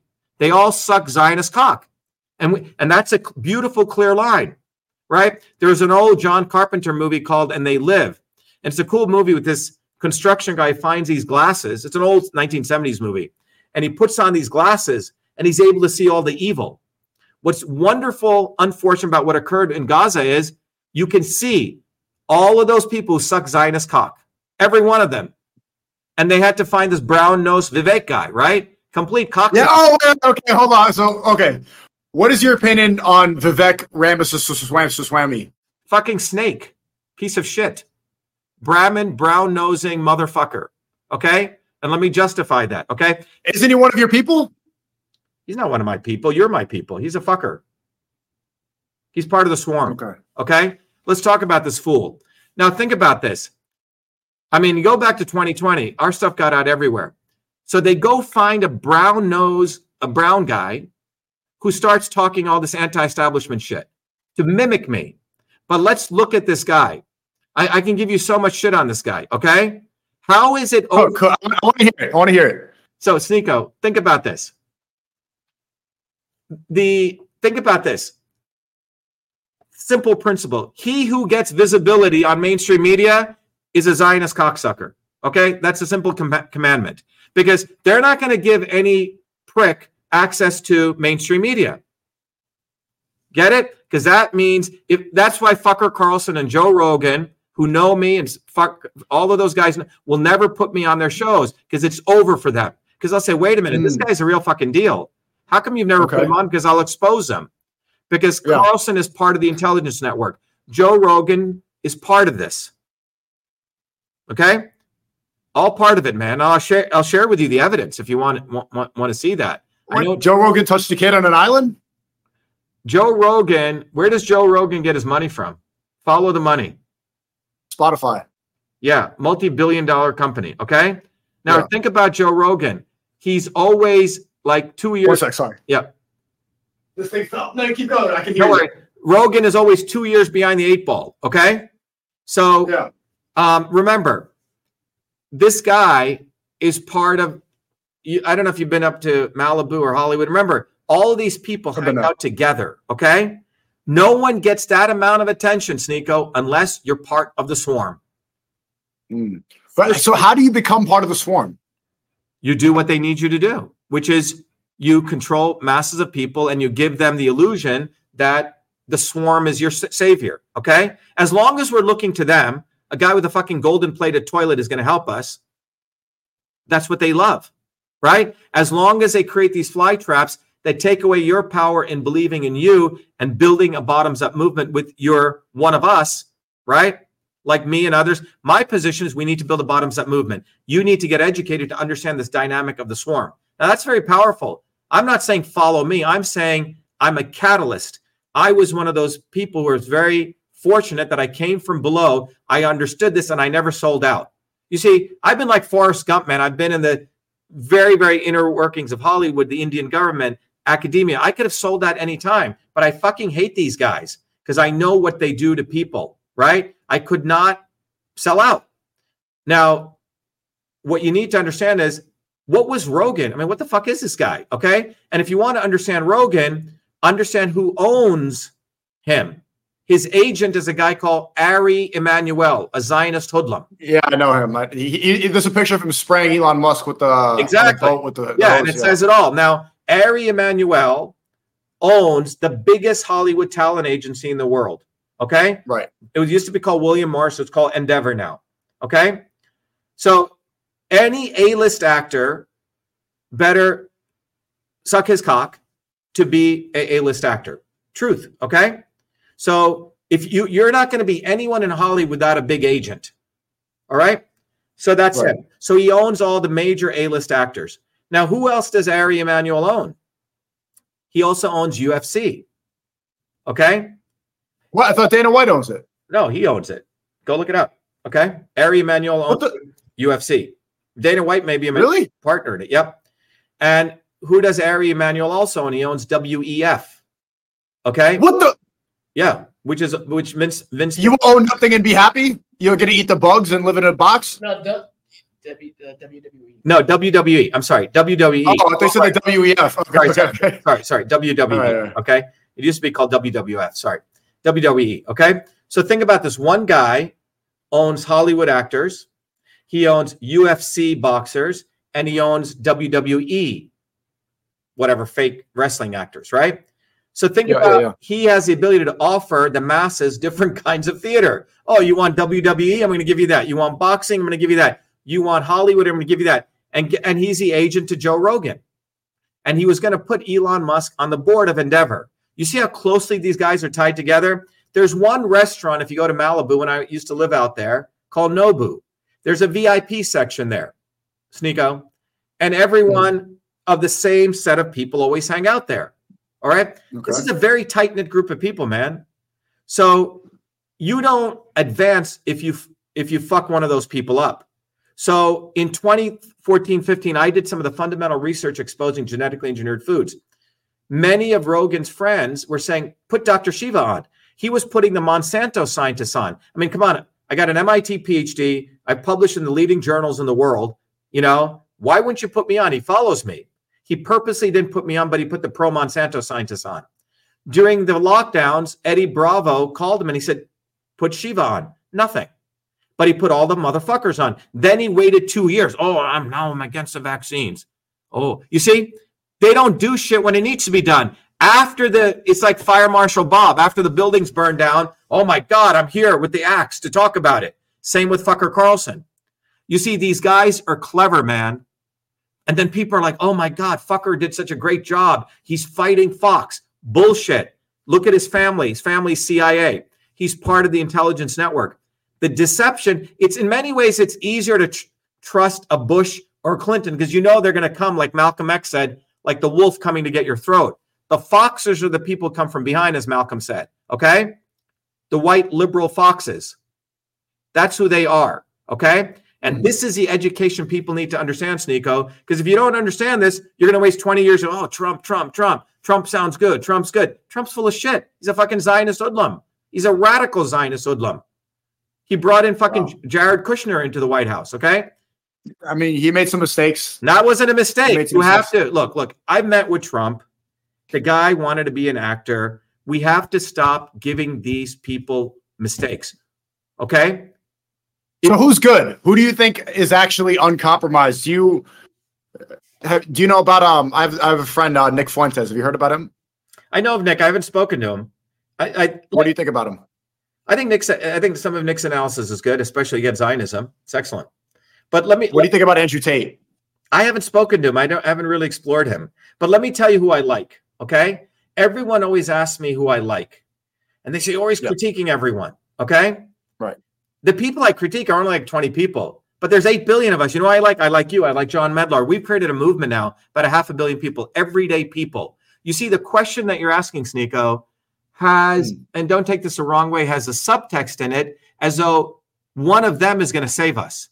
They're not. Right. It's kind of looking for a savior complex, but you need to have a collective. You need to have people that are like-minded. I think that's probably why you reached out. Yeah. I'm saying that the fundamental, what I liked about you is we need to ask, you can judge the consciousness of a person by the questions they ask.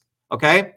So when I have to do this fucking custodial work like the low caste, darky. Okay. I have to expose all these motherfuckers, right? When I expose Kennedy, all these people are, oh my God, you should work with Bobby. He's a great guy. No, he's a fucking scumbag. Okay. And this is why. Oh my God. Yeah, he endorsed Hillary Clinton 3 times. Oh my God. Everyone had to be vaccinated coming to his home. Oh my God. He fucking bagged 30 women and then drove his wife to hang herself, buried her, and the next day he takes her. I mean, you go on and on and on. So what's happened is the abuse victim mentality has made people think, well, he does beat me only once in a while, but he brings me some flowers. He's a nice guy. That fucking mentality, codependent mentality. This is very deep, and the elites know this. So we keep forgiving them. Well, he made a mistake. Trump didn't fucking make a mistake. He didn't make a mistake, Sneako. He knows it was all intentional. Look, think about the swarm here. They do a beauty pageant every 2 to 4 years, trying to find the next fucking motherfucker who will manipulate the masses so we don't build a movement. Keep it simple, okay? They do not want us building a bottoms-up movement. So they will find even the guy who said the most radical shit, okay? Oh my God, did you hear what he said? He's one of my guys. Yeah, he's great. Let's look at fucking Vivek the Snake.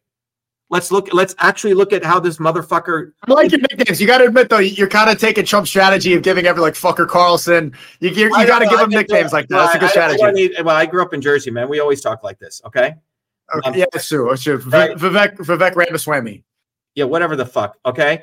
First of all, India has a caste system. Oh, he's on. Yeah. India has a caste system. Okay. I don't know if you know what the caste system is. It's actually in the government documents. You are all pieces of shit, and these people are the upper caste. It's like Zionism to the power of 20. Okay. So we were the low caste Indians. My parents weren't even supposed to get educated, man. It's quite extraordinary. So this guy, first of all, comes from a Brahmin family. He's a brown noser. He's a big farmer brown noser. So let me give you one example. First of all, he goes to Harvard, okay? And then hangs around with his hedge fund guys, same clubs, the Swarm. And then he decides he wants to do a company. Now, when I've done companies, I actually created things. I created EchoMail. I wrote email, right? I actually go do the fucking work day and night. These people don't engineer shit. So he goes, gets $5 million from his buddies. And then he takes that 5 million, Sneako, and he goes to a big pharma company called GlaxoSmithKline, GSK. This company has a drug that they were trying to say, oh, we discovered a drug for Alzheimer's. Well, when you create a drug, you have to go test it on human beings. It's called a clinical trial, okay? Phase 1, phase 2, phase 3. Phase 1 is with maybe 10, 20 people. Phase 2 is with 1,000 people. And phase 3 is when you go test it with tens of thousands of people. In order to get a drug out to market, you have to do phase 1, phase 2, phase 3. Got it? So GlaxoSmithKline claimed that they had discovered a drug for Alzheimer's. It failed phase 1 and phase 2. Failed for Alzheimer's. Then they tried to say, oh, okay, this drug will work for Parkinson's. It failed. They tried to say it'll work for dementia. It failed. It failed 4 times. Got it? Yeah. A failed drug. Now, what would you think about if I took that failed drug and I said, hey, Sneako, this drug works. You know, I'm going to start a company with this awesome drug, man. I'm going to cure Alzheimer's with it. Knowing it failed, what would you think about me? I would think you're a failure too. It's crookery. It's criminal, isn't it? So what does this guy do? He goes to GlaxoSmithKline, buys a drug for $5 million from them, puts it in a new company called Axovant. Okay? Then it gets even more interesting. Has his mother on the board or employee in this company. His mother's a doctor. Tells his mother to go do research on this drug. Well, what does mama do for him? His mother gets the data from this company of the failed test trials, throws away all the data where the people stopped using the drug because it was causing them side effects, likely, and then says, oh my God, the drug's a great drug, writes up a bogus paper. And then he uses that paper to go on to start a public company, raises money, stock shoots up, he cashes out 30, 40 million bucks. And then he does a phase 3 clinical trial, knowing it's going to fail. The stock drops by 99%, leaves. Now, what do you call that kind of fucking person, man? Do you understand why? A fucker. A fucker. Yeah, a serious fucker. And then he gets put on Fox News by fucker Carlson. Overnight, they need to create this brown guy because they don't want to point this brown guy. This dude fucking dangerous for them. Okay? So they find this, and then overnight he's on every show. That doesn't happen, man, unless you're part of the swarm. This fucker also, let me give you another example. He graduates from school, makes $2 million in the bank, and then he applies for a financial aid grant, for an affirmative action grant, which is for poor people, knowing he's got $2 million to a Paul Soros fund. Gets it. And Mehdi Hassan, I think the guy's name, ripped him, exposed the whole thing. You know? And then now he says, oh, I'm against affirmative action. I mean, this guy's a fucking fucker.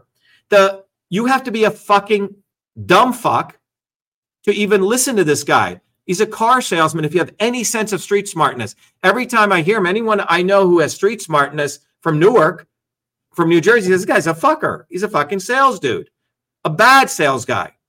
Okay? So that's the level of deception we live in, Sneako. And so they've literally created like an ice cream store of fuckers. Booby fucking Kennedy, all these women. Oh, he's for medical freedom. No, he isn't. He wants to create quote unquote safe vaccines and create more bureaucracy. Fucking Trump? Oh, really? Come on. You fucking didn't drain the swamp. You brought in Bolton, and then you said, well, they wouldn't let me do this. They wouldn't. You're a fucking pussy. You can't get it. You can't execute, and you have to bring in your fucking pussy son-in-law, who's a Zionist hoodlum, who gets a $2 billion Saudi loan. And it's right in front of us, man. But we're all looking to the swarm like a fucking bunch of peasants. And that's what we need to end. And that is not even money. It's a change in consciousness, you see? It's a 1 degree shift. And when enough people do that 1 degree shift, the water boils. That's called a phase transition. And it's in the mind. So these people spend billions and trillions of dollars manipulating our minds. So we look to them. And that's the point. Is World War III inevitable? No, nothing's inevitable. Okay. Do you think it's going to happen next year? No way. No, look, this is my point. The future is unfolding onto itself. This is what I believe. You ever heard of the 100th monkey? It's like they found a monkey. It's quite fascinating. No one knows why this occurs, but this is called system science. So one monkey learns how to crack a coconut on one part of the island, doesn't communicate with another monkey. Within days, that monkey's doing it, and another monkey's doing it halfway around the world.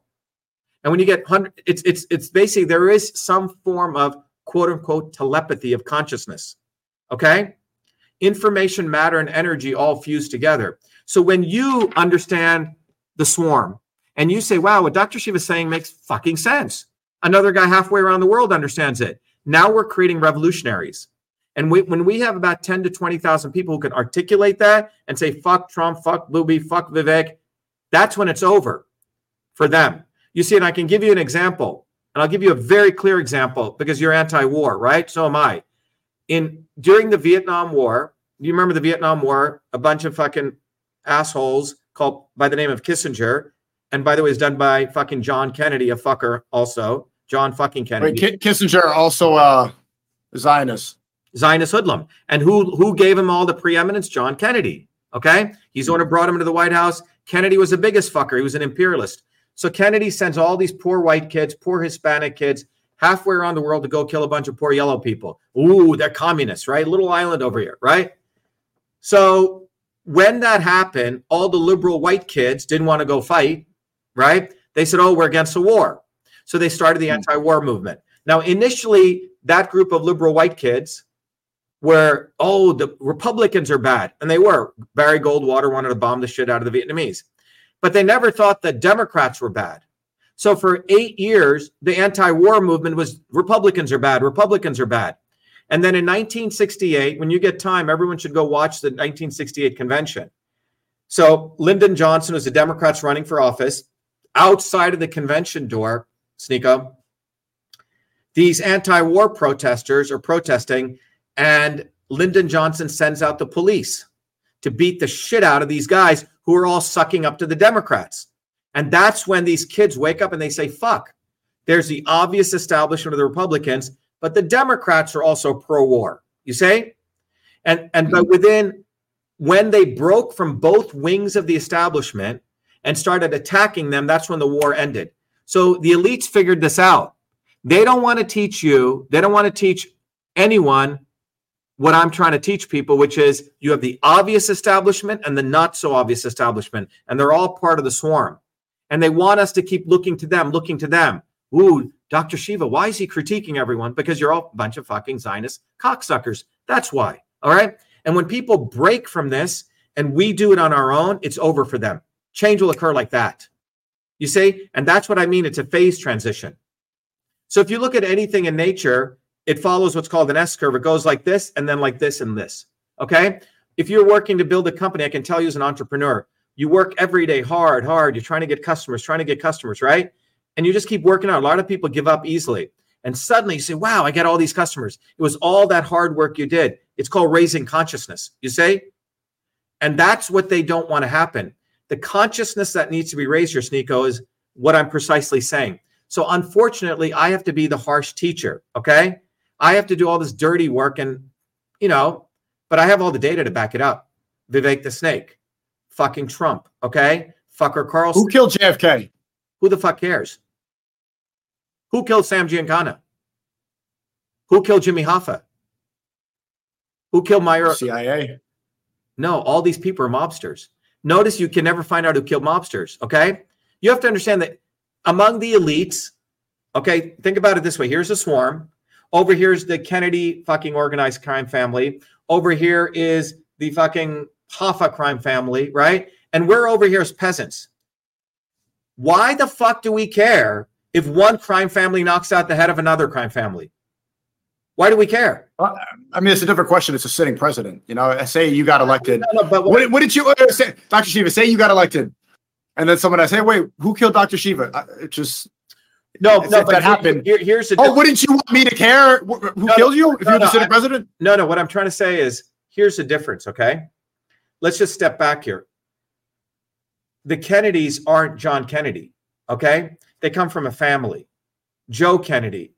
Everyone should go study this guy's background, okay? He was part of a big organized crime network. He was the head of that network, okay? And so in those days and still now, you have families. Even Washington today, Sneako, is run by families. Obamas, Romneys, the Bushes. You see what I'm saying? So think about it from a larger perspective. There's 8 billion of us. These guys are over here. They have the media. They can create all these amazing things. Camelot, royalty. I mean, I live in Boston here, right? I just went to the Kennedy Library, okay? Beautiful pictures, right? They have a PR machine, man, making these guys think that they're gods, all right? Every 3 months, they have another movie on the Kennedys, right? And it's like kings and royalty. So we have to understand that what is our goal? When I mean our goal, the goal of the large mass of human beings.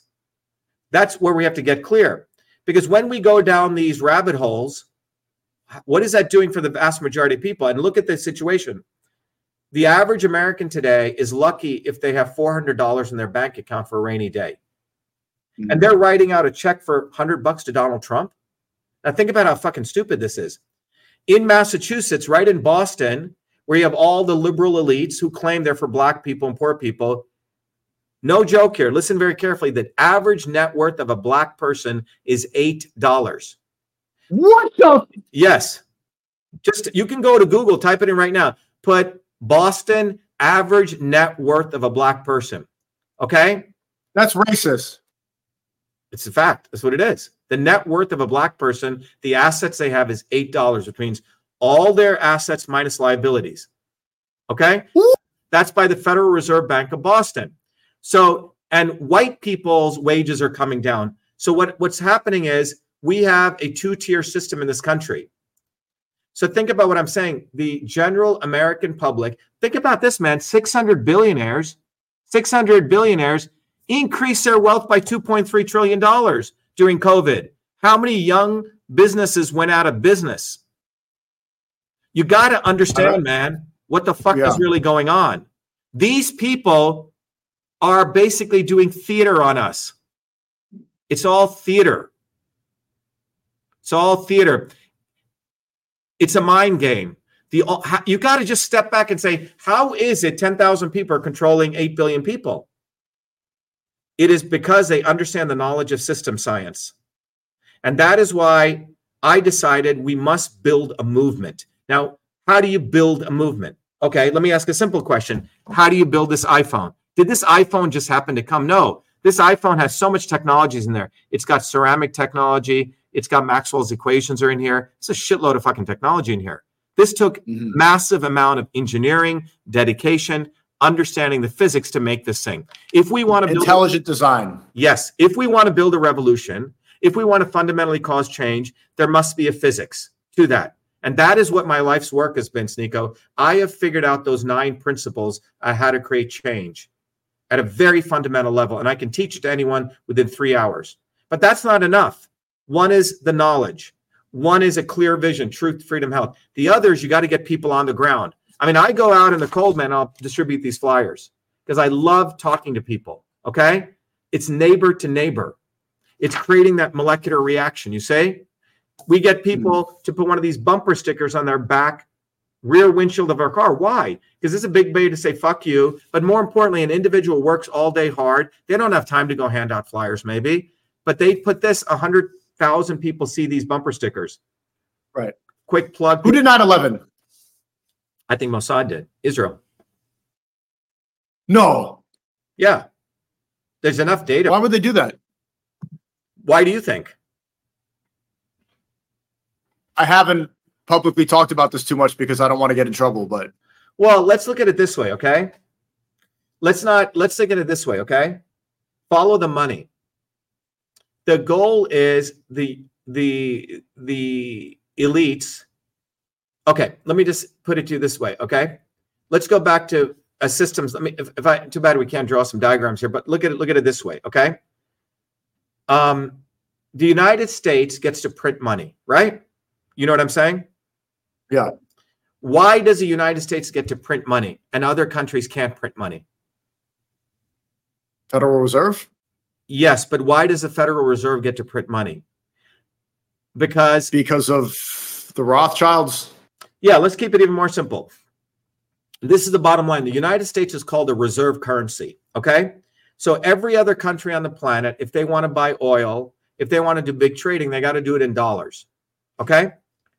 And the dollar is like the currency of trading, international trading. Now, it's starting to fail in certain areas, but by and large, it's still the currency. So the United States can print money at will. Why? Because there's not oil backing that money. There's not gold backing that money. You know what's backing the US dollar? A fucking F-15 fighter and those aircraft carriers. Because the United States can print money at will because we have the military might. Okay? And we can tell countries, you will fucking use a reserve currency or we will fuck you up. Okay? And in order to fuck people up, the United States must have its military imperial power. Now, one of the important places of that is, why do they call it the Middle East? It's between East and West. Middle East. Okay? And Palestine, that piece of land is strategic for British and U.S. imperial interests because it controls the flow of oil, right? Suez Canal. It's strategic. It's, north as you have Russia. Think about what I'm talking about. It is like Palestine was a necessary piece of geography the imperialists need to own. That's why they created the ruckus there by moving these Zionists over there and fucking the people who are living there. Because that's how they divided and ruled them. Remember, Britain divides and rules and they own areas, strategic areas. So this was central to British and U.S. imperialism. They need to always divide and rule people, create enough ruckuses so then they can steal people's oil, steal their gold, steal their natural resources. And behind time and time again. Yes. And so, but the U.S. currency is valuable because behind the currency is not gold, not petroleum, but fucking a bunch of weaponry. All right. That's what, once you understand the depth of what I'm saying, it becomes very, very real to understand that whenever U.S. imperialism is going down, we must create another war. Okay. Now, what the fuck was Saddam Hussein doing? Let me tell you what was really going on in Iraq. It wasn't. Tell me. This was really going on. You see, in Iraq, if you go actually look at the Iraq War, is that the United States imperialists, I'm not going to say United States. We have to be very clear. The United States people and U.S. imperialism. When I talk about the imperialists, I'm talking about the swarm. The U.S. swarm always loves dictators. Have you noticed that? They always love dictators. They talk about freedom and wave the flag and shit, but we always install dictators everywhere. Okay? Because so in Chile, the United States copper companies wanted to mine the shit out of the copper there. The people of Chile were rising up. And then we installed a guy called General Pinochet, one of the biggest butcherers of the world, a fascist general. And he literally not only shot students, but buried them in a stadium. And the United States supported this guy. Taliban. It's not we just left the weapons there, man. We want the Taliban there. Do you know women were fighting do you know women had the right to vote in Afghanistan before American women? What? Yeah. What about driving? Yeah, they did everything. Go look at pictures. So the United States knew, and the Western powers knew, there was lots and lots of rare earth metals in Afghanistan. We're the ones who supported the Mujahideen. We're the ones who have the Taliban. Women fighters with RPGs were crying to the U.S., Trump and Biden, please help us. We fuck them, man, because we want the Taliban there. We need dictators because when you have a dictator, you can control the region. Okay?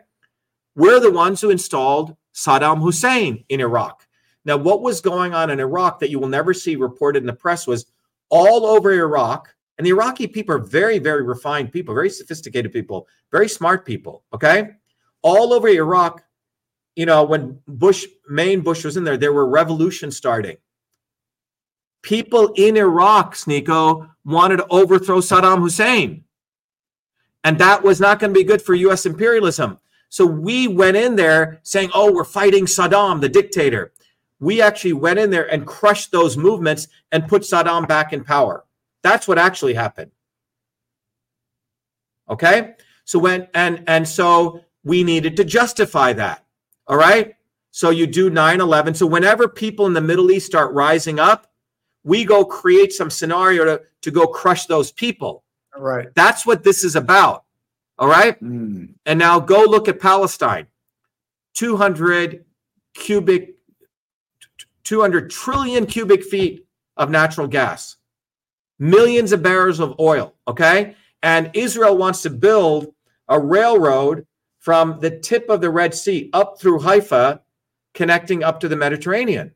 They want to compete with the Suez Canal from Egypt. Well, there's a lot of Gaza and all this shit in the way. They need to get rid of that.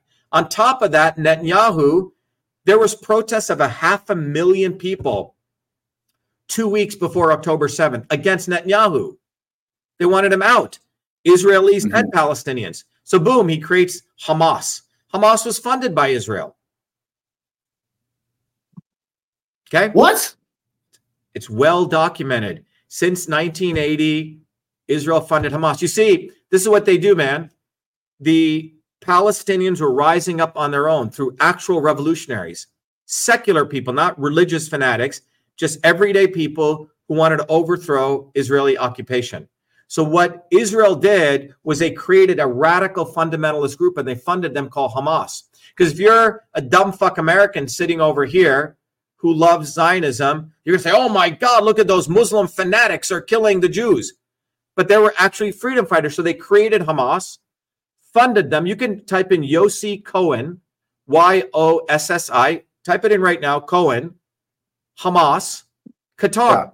Yeah. Yossi Cohen was the head of Mossad. You know Mossad, right? The intelligence network of Israel. The CIA of Israel. Yes. And he went to Qatar 3 years ago and he said, please keep funding Hamas. When you see Hamas, replace it with Israel. Okay? So it's controlled opposition. So we got to understand something very, very clear.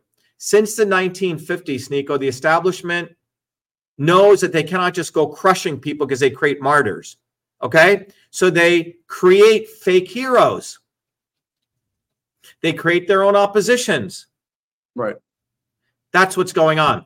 And when we figured this out, and the only way you know is real is, so look, if Hamas was truly fighting for the Palestinian people, what do real popular revolutionaries do? You would have armed everyone.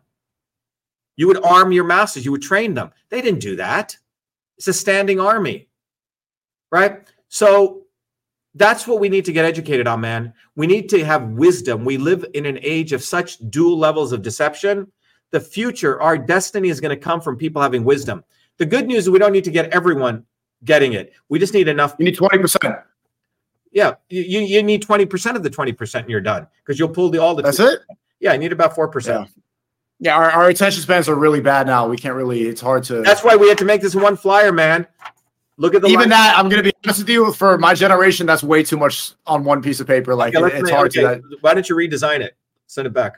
I'll redesign it. I'm going to put like GTA gameplay on the background, and at the top, we'll just have to put flashing images of what you're talking about. Let's do that, man. Seriously. Okay. Because I like everything. Yeah, I'm actually really surprising me with what you're saying. Yeah, look, your generation has a huge opportunity because you guys naturally are getting the rebelliousness. So they have data on your generation, man.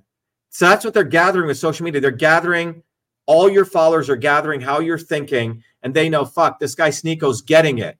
So we're going to create a Rogan for him. We're going to create a fucker Carlson. We're going to create a Trump. So he thinks he's cool, okay? So you don't ever figure this shit out on your own. And you say, we need to build a bottoms-up movement. Malcolm X figured this out, right? You know, he gave a very famous speech. He said, I believe there will ultimately be a clash between the oppressed and those who do the oppressing, but it will not be based on the color of the skin. 2 weeks later, he was executed, okay? Because Malcolm really got it. He thought it was about racism for most of his career, and then he started to understand later on in life. It was class war, right? And so they don't want people to get that. And they don't want one of us, people from below, being our heroes. We will have heroes, but they want our heroes to be a fucking Kennedy? Come on, man. Fuck that. Trump? Come on. Why? What do you think about Kanye? Kanye called me a couple of months ago. It was interesting. What do you say? Well, Kanye called me and he goes, you know, Kanye was heading in the right direction. But here's the thing. I said, Kanye, you got to get educated, man.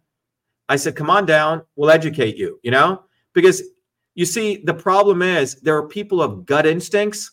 It's like He's one of them. He gets it instinctually. Yeah, but he needs to get educated. Okay. And so here's the deal. It's like, I know a lot of friends of mine who are great. They just really pick up the guitar and start playing. Okay. And they may do one hit song, but because they didn't get the training, they do one hit song and they're forgotten. But you need to have training and talent, right? Yeah. You can't just, you have to do both. And a lot of people are lazy. They have the ego gets in the way. So they don't put in the chops, man. You look at the great artists like Michelangelo, the guy did painting after painting after painting. He was a technical and he had talent. So you need to have both. So if we're going to change the world, you know, there's 3 ways people can change the world. Number 1, people should go support our campaign. Get a bumper sticker. If you want, go download this flyer, Shiva for President. But if you really want to get trained, go to truthfreedomhealth.com, become a warrior scholar. Every Thursdays, and you should come, Sneako. Guys like you, man, you get educated, you'll become a force to be reckoned with. How do we become educated in this internet age? I don't even think you understand how bad our attention spans are. Like we can't, it's hard to lock in on something for, we have 7-second attention spans. How do we get educated? Because I like what you're saying and I want to learn more. Someone like you invent email. You got the diplomas, like, what do we, besides your website, like, how do you think somebody can get the training? Like, for example, step 1, people can go look at the short videos, right? Step 1, go watch the swarm video. Okay.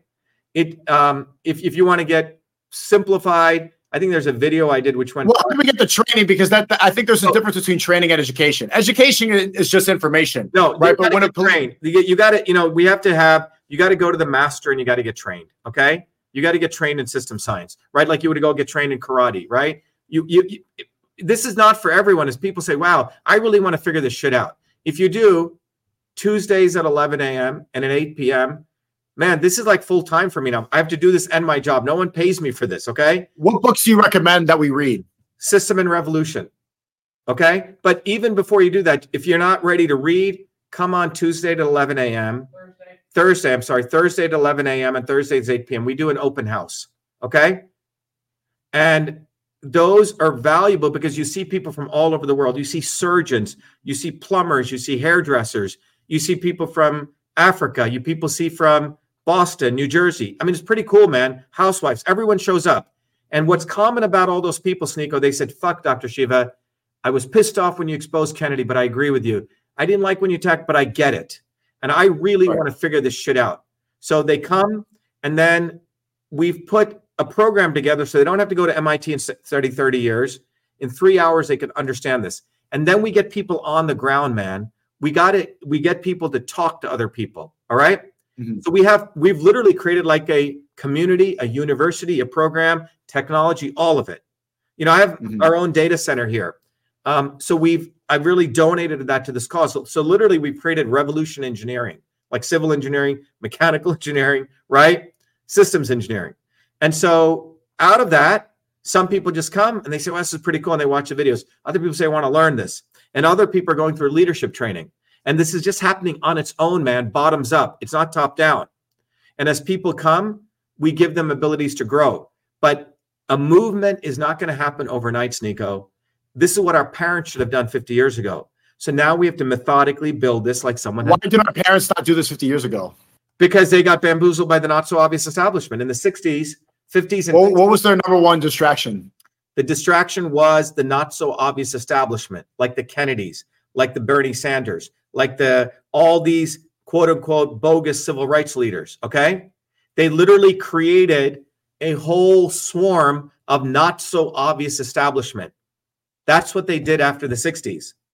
Right. And they had, what are we distracted by most? What is my generation most distracted by? Entertainers, right? Entertainers. Guys like me? No, I'm talking about what? I don't consider you an entertainer. So you mean like celebrity worship? Yeah. Celebrity worship, the Joe Rogans, right? So that's what I'm talking about. Hollywood, right? Looking above, right? Like Kanye, man, he should get some training, but he won't because he doesn't have the discipline. You say? Wait, my chat is saying that like Ye is the most influential artist of all time. How are you like disrespecting him? You're not disrespecting him. You're saying that he just, when it comes to who controls the world. When I spoke, he doesn't do enough research. You're saying. Well, no. When you spoke to him, what was your intuition? What did you get when you spoke to him? He was sincere. Like, it's interesting because he said, "Yeah, Dr. Shiva, I want to learn everything from you." That he goes, when I first learned to rap, I learned from Jay-Z, or something like that. And I said, "Yeah, come on by." And then, he didn't show up. But the point is, there is a set of training. Okay.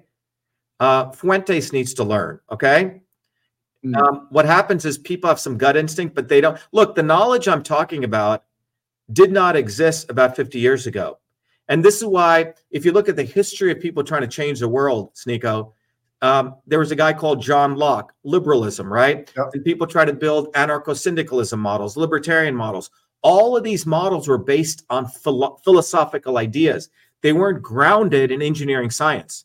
You see, what's great about engineering is you can't fucking bullshit. If I build something, an airplane, and it falls out of the sky, I can't talk my way out of it. It's like you go to work out. What I love about working out is you can't talk shit. Can you bench 225 or you can't? Shut the fuck up. Either you can't or you can. And that's what's great about engineering. If you keep it that simple, right? So you can talk all this shit, but is your shit actually going to work to build a movement? No, it can't, because you're just talking a bunch of shit, right? So if you think about Fuentes, he would attack Jews. It's Zionism. Very different. I agree. I agree completely. Very big difference. Zionism, because now you're falling into their trap. Okay? Yep. But when you say Zionism, so I was very, very particular on this. Zionists actually butchered Jews. Zionists work with Nazis. You see? This is very important to understand. Zionists work with Nazis to butcher Jews in the Warsaw Ghetto. Now you're creating the truthful reality, because now you can bring Jews over there. Many Jews are anti-Zionists. All right? But they don't ever get covered in the news. Right. But I'm saying without the right political scientific training, people will be off here. Okay? They'll say some good things out of passion, but they'll be off. And we can't be off. Right. It's like if you want to build an airplane, man, the wings have got to be just right. You're going to fucking crash. If we're going to build a movement, you better have the right engineering dynamics. Otherwise, you're just talking shit. And you may have viewers, you may say all this shit, and you may get people riled up, but you're not serious. Right. You're a dilettante. Right. Okay? Right. And that's where I put Kanye. Okay? And a lot of these influencers. But I have created the program for those people who are self-reflective and want to let go of their egos and want to build a movement. But if they want to jack off all day and just talk about shit and get people angry, they're basically quote unquote entertainers, And what I like about you is, from the little I saw of you and what I heard, you seem to be much more introspective. You seem to want to really find out what the fuck is going on, And that's what we need. We live in that point where we really need to rip away all the layers and find what the reality is. Can I ask you about God? Because I think that's where a lot of people are, where they're going to, because there's like a spiritual revolution happening. People are understanding that there's a control mechanism that hasn't been talked about before, that what's being promoted is evil. And I think people are naturally gravitating towards something spiritual. What's your opinion on God? Yeah, so here's the thing. What's happening is that we have to be very careful with this. There's always been this dialectic being created between science and religion, right? Like science is over here and religion's here, and they both can't connect. My view is system science brings it together. Let me explain what I mean by this, okay? So let me repeat what again for the 7-second piece here. The science and religion have always been kept apart. So whenever science came, people thought science was in opposition to religion. And whenever religion came, the scientists said they had to be atheists, right? And this has been the dialectic for over the last 400 years. But system science actually solves this dialectic. There is no contradiction. You see, when Isaac Newton, go back 400 years ago, right? When he discovered the laws of motion, what did he actually discover? He figured out a bunch of equations I could draw up on a whiteboard or a blackboard, and he could predict the motion of the planets, right? He could predict exactly where the sun will be tomorrow, where the earth will be tomorrow, etc., right? Mathematically, still today. And he could also tell you where the sun was 2,000 years ago, or the earth was. Now, when Isaac Newton's scientific equations came out, what happened? The religious people actually got more religious. Why? Because they said, holy shit, what Newton is saying is the world is predestined because I can predict the motion of all these objects. if that's true, that means we can predict the motion of me, you, everything. Like the world is a mechanistic universe. Okay. So right when Newton discovered this, everyone thought the world was like a clock, right? You could predict everything. You could predict what Sneako would do tomorrow, what Dr.SHIVA will do tomorrow, right? Everything must be predestined. Now that goes against religion, because religion says there's a God, right? We believe in God. We believe in miracles, right? All that kind of stuff. So the day Isaac Newton figured out the laws of motion, religion came up against him, okay? Because it's like a balance. Yes. But the cool thing is when the discoveries in system science took place in the 1900s, by the 1950s, what was actually discovered, this is quite, I wish we had more time, but what was discovered was that the universe is actually, in a wildly beautiful way, completely undeterministic, which is what the religious people like to know, right? Like it's, miracles can happen. Now, under certain conditions, we create universes where we can predict perfect motions. So what Newton discovered is not the general case. It's only under certain conditions. So that means order comes out of chaos. Now, let me explain what that means. This is where you blend religion and science. That means you raising your consciousness, your spiritual consciousness, Sneako, you could change the world. That's what that means, mechanistically. So system science converges science and religion. There is no contradiction, because what is fundamentally religion saying? It's talking about, in my view, the divinity of all life, right? That every essence of human existence is connected to the divine. And when you connect with that, you become a co-creator with God. That's what it means, right? To me, that's, all the great religions talked about connecting with God, right? That's what it was. And every religion had some process you went through to connect with God, right? So in the Christian religion, you go through some type of baptism. In the Hindu religion, you go through a different process, right? But ultimately... I don't know what y'all do. Huh? Are you Hindu? Well, Hinduism is a very disorganized religion, okay? Right, like they have cows, and I've seen some weird things. Yeah, I'm not really sure what's going on. Hinduism fundamentally believes that God exists in every aspect of nature, in a rock, a stone, a cow, everything, okay? And it ultimately believes, in many ways, ancient Hinduism and ancient Christianity and ancient Islam all come together, okay? Because the concept is, so in Hinduism, we believe Christ is a avatar of God. We believe Muhammad is an avatar of God, okay? So Hinduism actually believes that during different times in the world, when there's awful shit, God sends one of his messengers, okay? At different points. And that's prophets. So in my grandmother's house, when I grew up in the village, you had pictures of Christ, Muhammad, everyone, okay? Core Hinduism reveres all these great people. In fact, core Hinduism says follow any religion. They all lead you back to God, okay?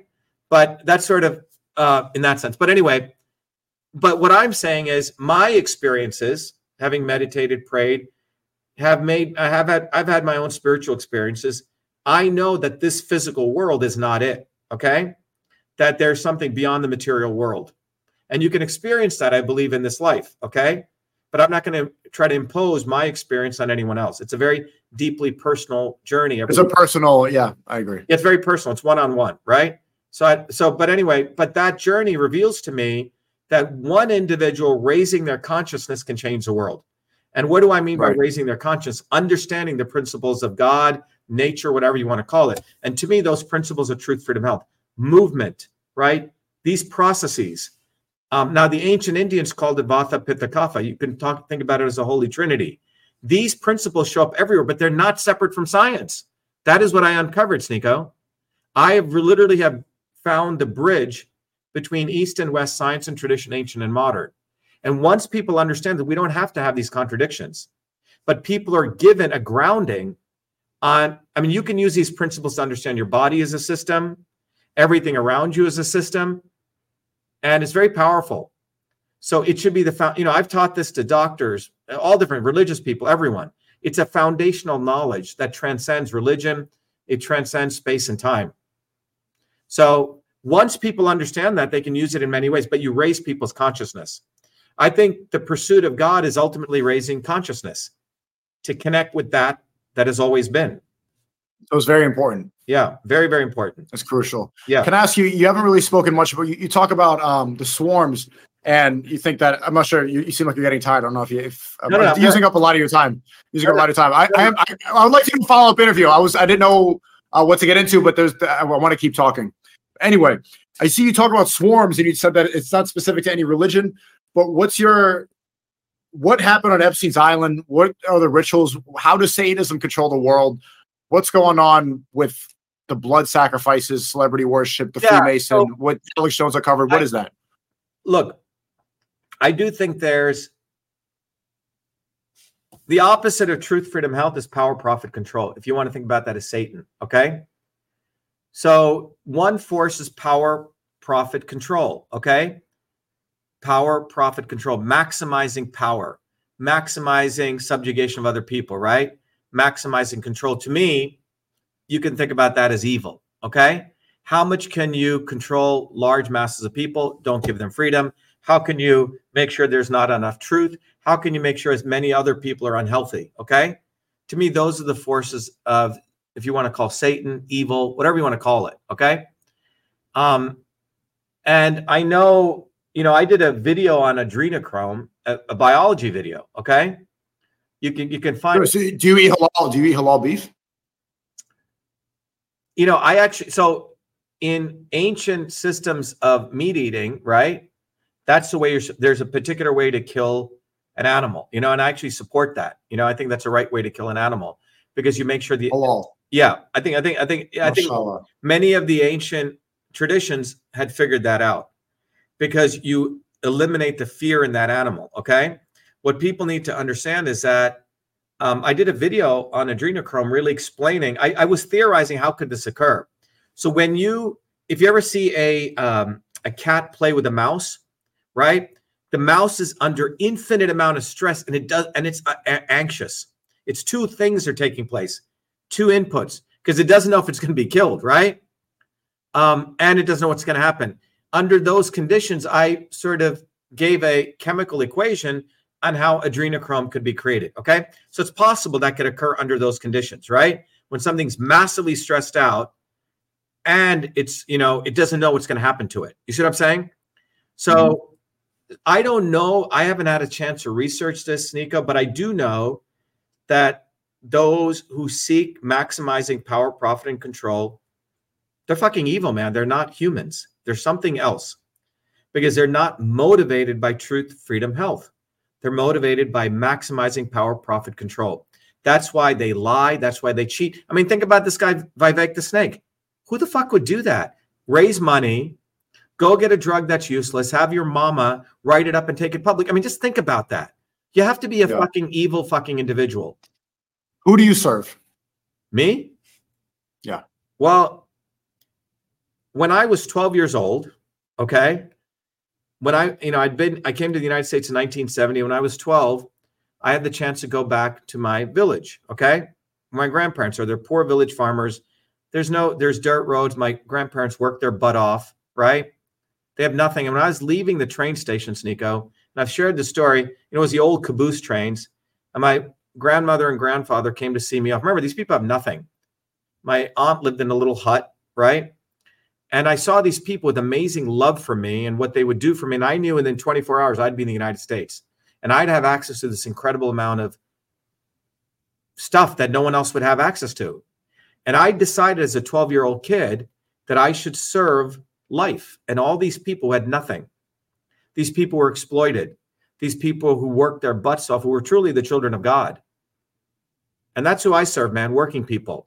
And I know they are probably more connected to God than any of these other people. So that's who I serve, man. And I made a decision that if I did not go back, when I went back to the United States, that if I did not use my skills to help those people, I'd be a parasite. It was a very clear decision. I remember feeling this chill go down through my spine, you say, when I made that decision. It was something that came from somewhere else.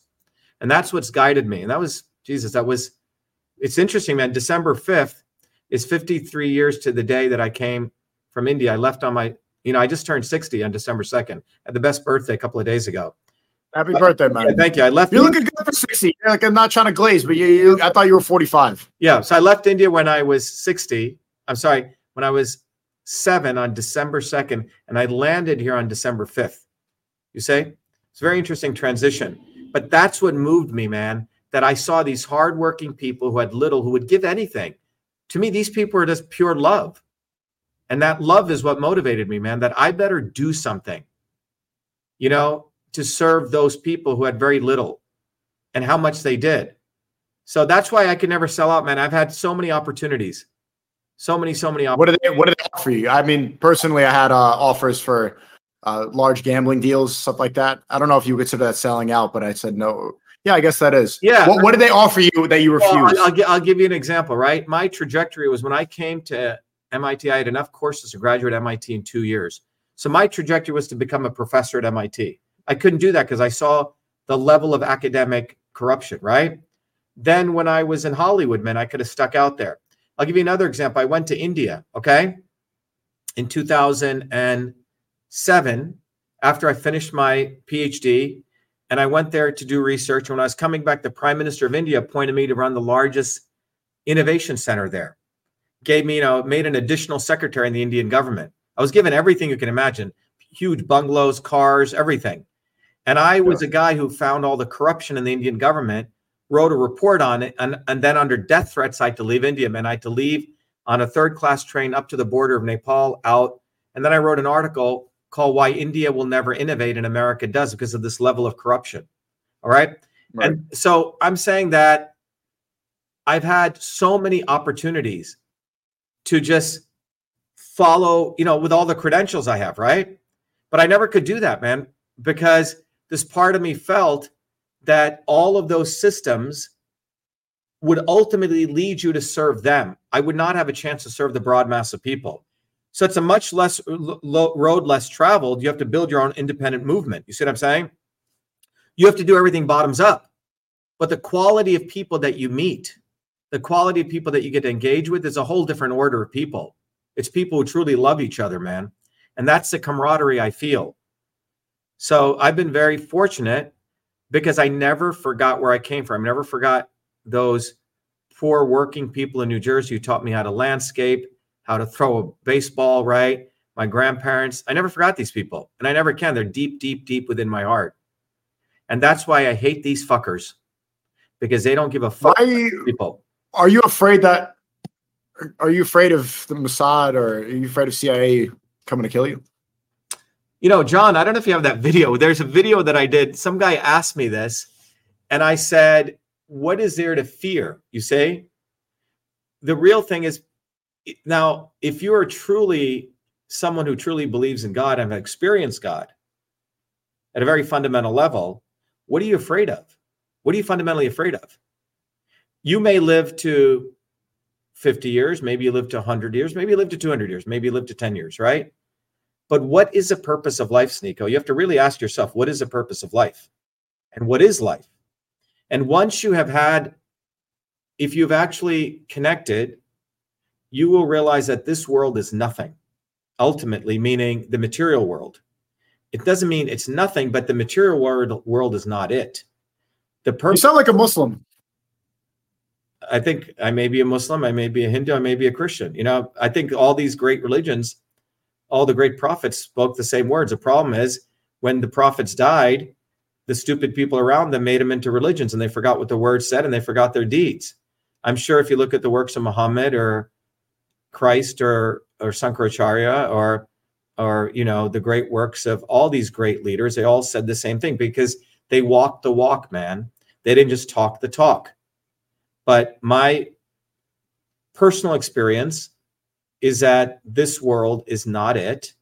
And the purpose of life is to fight evil. There's one purpose of life, to fight evil. And I think when Jesus said, the meek shall inherit the earth, I take a very different view of this. I think he said the pussies can have this earth and the great warriors will be put into heaven. Okay? That's what I think he really meant. Okay? So that's what I believe. And if you look at the life of Christ, all the Christians don't want to talk about when he took that whip and he beat the shit out of the people in the temples, right? You notice no Christian wants to talk about that. Oh, that was when just Christ got upset a little bit. Wait, Jesus was whipping people? Yeah. Of course, because he saw these people, doing all this. They started using the temple as a business exchange. And so Christ went and whipped the shit out of people there. So most Christians don't want to talk about that. And in fact, his biggest enemies were the Sadducees and the Pharisees, who were the Zionists of the time. Okay. They were the so-called learned Jewish scholars who were all completely manipulating the word of God. So they all try to buy him out, but 7 days before he was crucified is when he'd gone into the temple and beat the shit out of this guy multiple times. So people need to understand that ultimately these great spiritual leaders didn't just talk shit. They actually walked the walk, man. So we have to understand that of the 8 billion people on this planet, a small set of people think they're so fucking clever that they're going to manipulate all these people like this dude, Vivek the Snake. By the way, all these people think they're actually fucking clever. Ooh, I made a lot of money. I'm so fucking smart. I fucking bamboozle people. Ooh, Sneako and Dr.SHIVA, they're dumb. They should do what I did. Do you know that's what they actually think, Sneako? They actually think they're clever, that their cleverness makes them better than us. And this is what people need to understand. They, at a fundamental level, the devil in them believes they're so bright because they know how to manipulate money. They don't have any fundamental ethics. They don't love the broad mass of human people. It's all about them, and they think this world is it. They have no idea of the larger aspects of life. And to your earlier question, yeah, these people are fucking devils. They're pure devils. They don't deserve. And the thing is, you see, I believe God watches us. I don't think anything is destined. I think God says it's up to you. You want to be a great human being? You want to rise up? I'll support you. But you want to be a fucking slave to these people? That's your choice. So I think it's up to us. I don't think destiny is written in stone. I think it's what we want to make of things. If we want to create heaven on earth, we can. If we want to create hell and support them and be slaves to them, then that's what we'll get. So, I see that I was very, very fortunate to have gone through the experience, and I feel my mission is to be a catalyst to educate as many people as possible. So my running for president gives people a motherfucking chance, man, a real choice like they've never had before. One of us, not one of these motherfuckers who does not give a fuck about you. And I do that in the spirit of Malcolm X, in the spirit of all these great heroes that came. Malcolm got it right, man. Yeah, it's funny that what do you think about Martin Luther King? Sellout. He was promoted by the Kennedys. He was created by the Kennedys. They had so much shit on him. They didn't have any shit on Malcolm X. The fucking Kennedys are the ones who created Martin Luther King. That whole March on Washington, as Malcolm said, was a circus. You see, they create their heroes. I have a dream. Nice speech. Black people are in the audience. Oh, fuck, dream? I don't want to fucking dream. No. It's funny too. The FBI they were spying on the MLK and Malcolm X for pretty much their entire adult lives. And when you look at the wiretaps, you can see that Malcolm X, Muslim, he had a clean record. As soon as he would leave his speeches and his work, he was just talking to his wife and he was reading his books. Right. That's it. He never cheated. Yeah. And then Christian, Martin Luther King, you're saying that he was he's they had a lot of shit on him. He was in orgies. He's banging everyone. Hey, this dude was fucking bitches, man. This dude was getting at it. He was getting his dick sucked. He was cheating on his wife. He was getting freaky. He was getting deaky, freaky, deaky. Right. But they had to, that's why he was compromised. You say? So they made a martyr out of him. So, the reality is, my work in many ways leaves off where Malcolm X left. It gives teeth. Mashallah. Yeah. Definitely. Wait, continue. Why? How are you picking up where Malcolm X left off? Well, Malcolm X had made the observations, but he didn't, if you look at Malcolm he came from bottoms up. He initially was a black nationalist, right? And he was manipulated initially by Elijah Muhammad, right? Who was in prison, a grifter. A grifter. And then Malcolm, after he went to Mecca, realized, wait a minute, all these people of all different races come. And then he started connecting the dots, right? I have recognized that Malcolm made these observations, but he didn't have the time to create a movement, you say, with all the physics and the knowledge. And that's what I've done. And they killed him too soon after he had that revelation in Mecca. Yeah. That's why too soon. You know, actually, I just came back from Mecca 2 weeks ago. And I had a sort of, I completely understand what Malcolm was talking about and why he had a shift in perspective, because you have like literally almost millions of people coming into the same place to pray. And there's not that many security guards. There's no police officers. You have all these people and they're pretty much standing shoulder to shoulder, people stepping on their feet, wheelchairs rolling over your toes, and no one's upset. No one's angry. Nobody's giving you any mean bug eyes. Nobody's has any sort of ego. You're just there to go pray and then leave. It's the most peace that I've ever seen, like with massive amounts of people. It's like 5 Coachellas happening every day. But you could see the Saudi Arabian elite, they're not following the teachings of Muhammad. You know, they're Zionists, right? I love Saudi Arabia.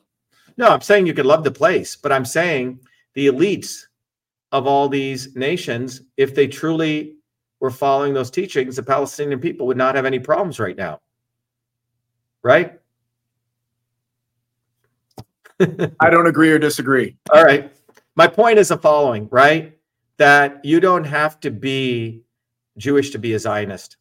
They're Muslim Zionists, Hindu Zionists, Christian Zionists, right? Zionism is a political ideology. And this is what the point is. It's a political ideology, okay? So it is, that's what first thing we educate people. It's a political ideology. The guy who created Zionism was an atheist, Theodore Herzl, okay? He didn't believe in any God, right? It was a political ideology that was created. And now today you have 70 million, quote unquote, Christian Zionists. You had all these quote unquote idiot Hindus, quote unquote Hindus in India supporting the butchering of the Palestinians. It's goofy. It's really goofy what you guys are doing over there in India, man. Like I saw like a bunch of kids making like the Jewish star, connecting their hands together. They're retards, man. And most of them are Brahmin. They believe in the caste system. You see, if you look at Nazism, Brahmanism, and Zionism, what is common among all these three is they take some religion and they put it into a political ideology. You see? What's fascinating is Nazism uses the Indian swastika, and Judaism or Zionism uses the star, which comes also from Hinduism. So it's quite interesting, right? So these people are very clever. They take some little piece of religion to get the emotional thing, and they pack it into some political ideology. So that's what it is. It's a political ideology. So you do not have to be Jewish to be a Zionist. Yeah, when they talk about Judeo-Christian values, that's pretty much turning every Christian into a Zionist. Exactly. It's bullshit. Unknowingly. Right. They don't know what's happening. Yeah, it's nonsense, right? So basically, this is what's happened.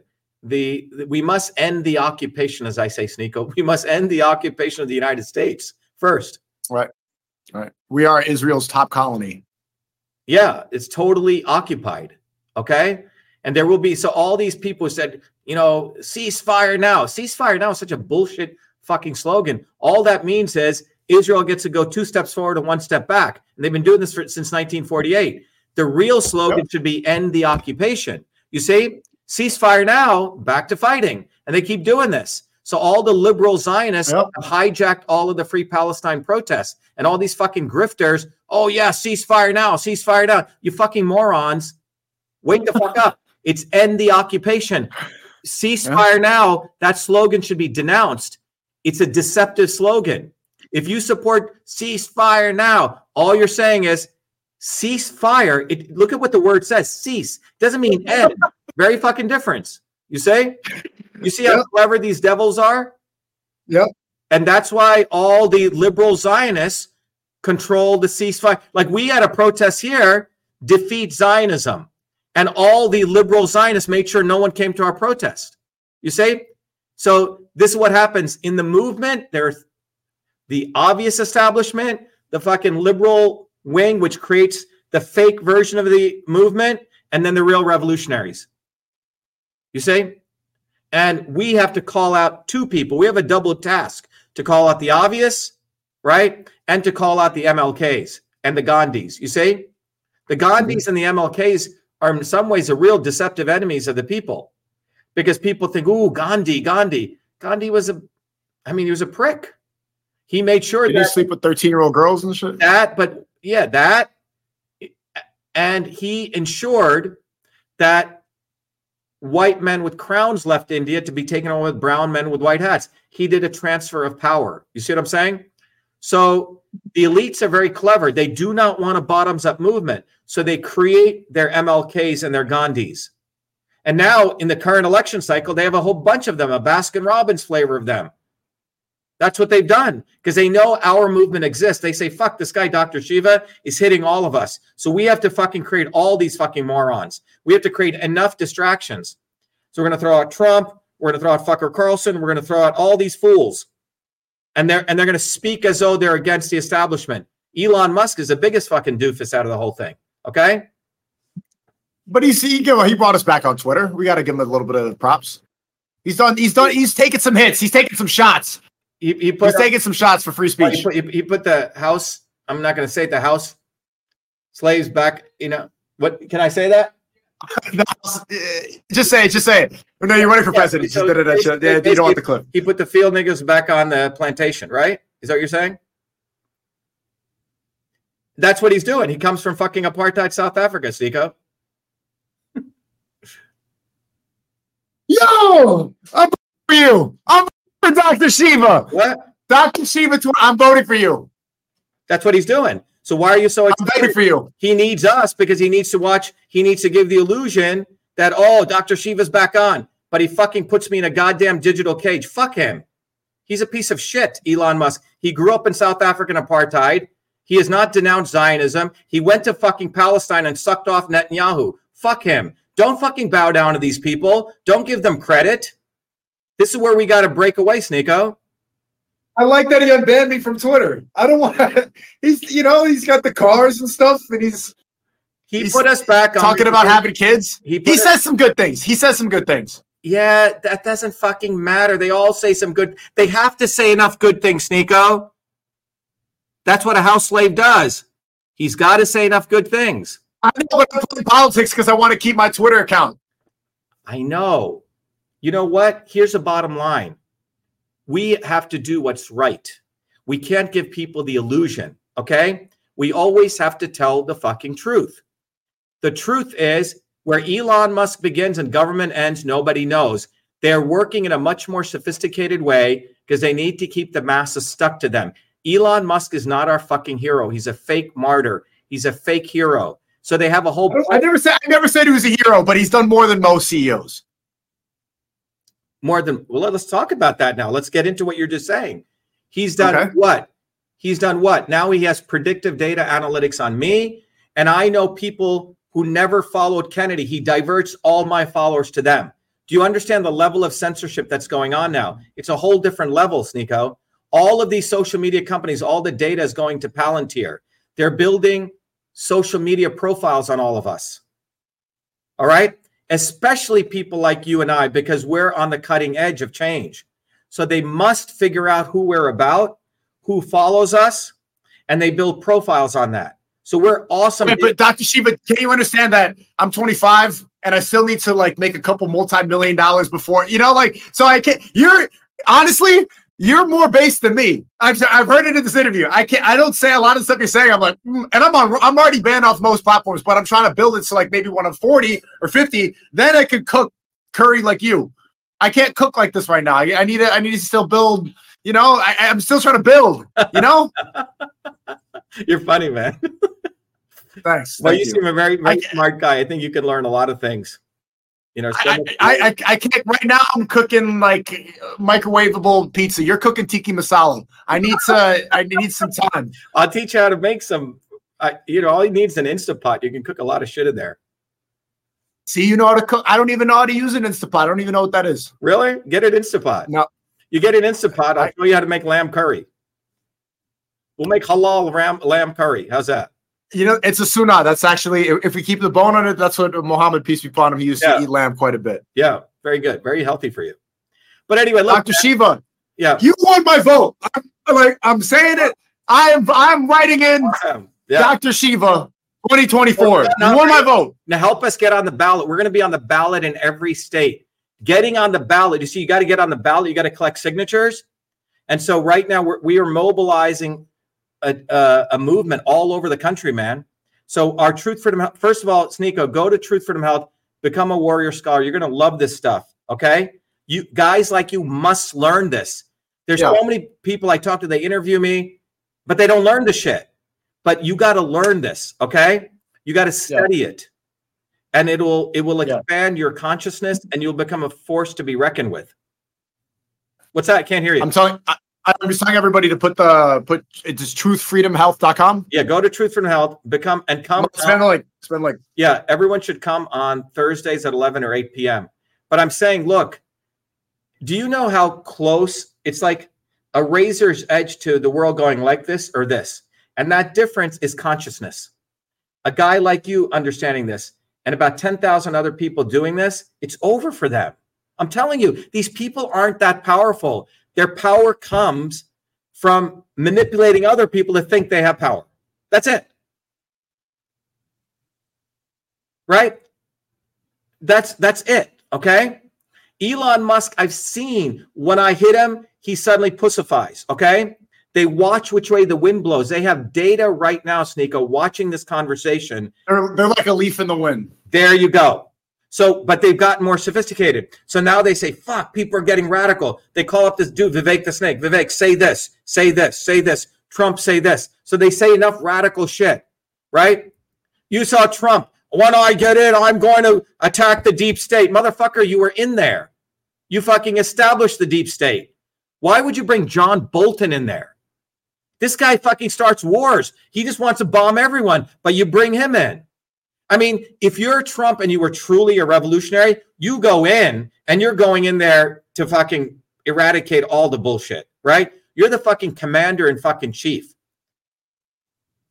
He was a pussy. You know my friend Ryan Dawson? Yeah.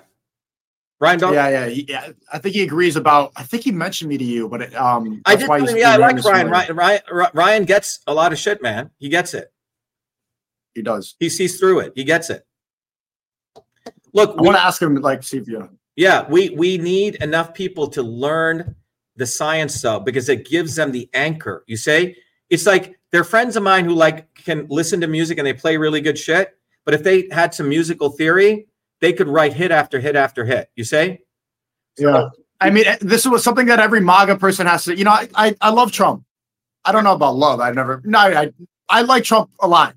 I like Trump a lot. He did push the vaccine. No, he pushed the vaccine. Dude, you can like Trump. You can hang out with him, but he shouldn't be fucking leading. He's not qualified. Hang out with him, play golf with him, hug him, be friends with him. He's the lesser of two evils. What does that say? What the fuck does that say? Yeah, I know. The lesser of two evils is killing your children. Yeah, I know. He did push it. Yeah. If not now, when? Why is it the issue is, if enough people say, wait a minute, this guy's got 4 degrees from MIT, he came from below, he works his butt off, he actually makes shit, he actually speaks sense. Why isn't he our fucking president? What the fuck is, and then it comes back to what the fuck is wrong with me? Why do I want to suck off Trump? What the fuck does Trump have to offer? The guy brings in fucking morons. Look, I had a 2-hour meeting with him. All right? He brought a really bad team on. Yeah, he actually had a terrible team. Friends. Trump is one of those people who wants to please everyone. Okay, he's a fucking pussy. He had a terrible cabinet, and he did a bad job of selecting people. He wants to be liked. He doesn't know what the fuck is going on. He's a pussy. Come on, man. That's Donnie T. He's a pussy. Talks a big game. He was in power. Look who he brought in. He brings a fucking pussy son-in-law in. Look at that guy. Just look at him.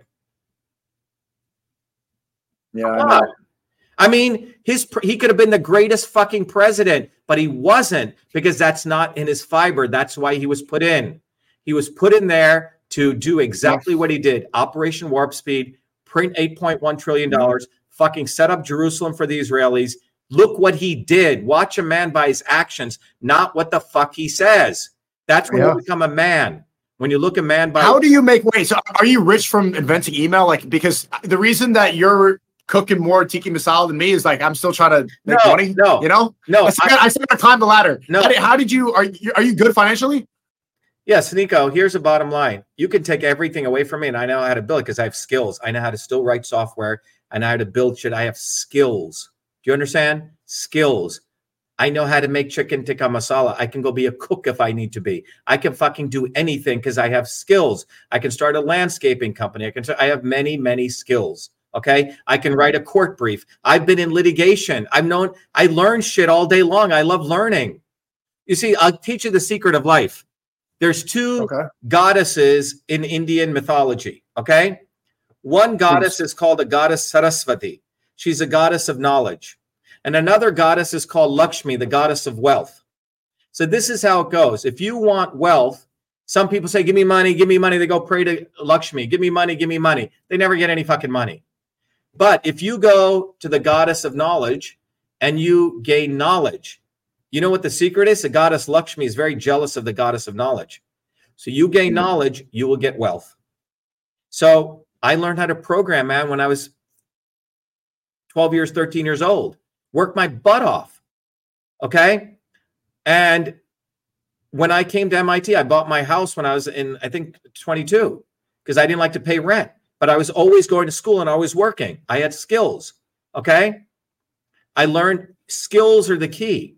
Learn skills, right? Don't be a fucking grifter. Go learn some skills. You're very smart. Don't be a grifter. Yeah. Don't be a leaf in the wind. Yeah. You have a lot of intelligence. Go learn some skills. Because when you learn skills, you become powerful, right? And valuable. Your existence is valuable. Yeah.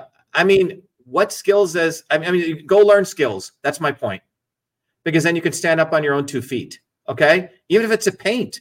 Even if it's to fix a furnace, even if it's to do plumbing, electricity, do video production, learn skills, because then you don't rely on anyone, right? Yep. Now, I got fortunate because I always worked hard, and I happened to start my own shit. You know, I started a company to automatically analyze email. I grew that. Now I keep doing shit, man. I enjoy building shit. Money will always come.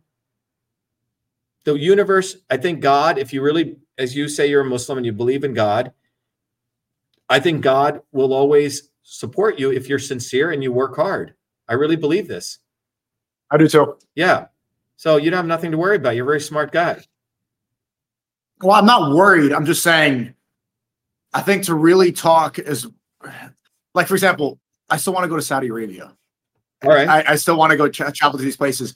And say I'm at an event and, Trump's there. I don't want to be like, oh, that's the, like I still want to play the game. I still want to play the game, you don't care at all. You really want to, you're at the forefront, but this is why I think you make a good presidential candidate.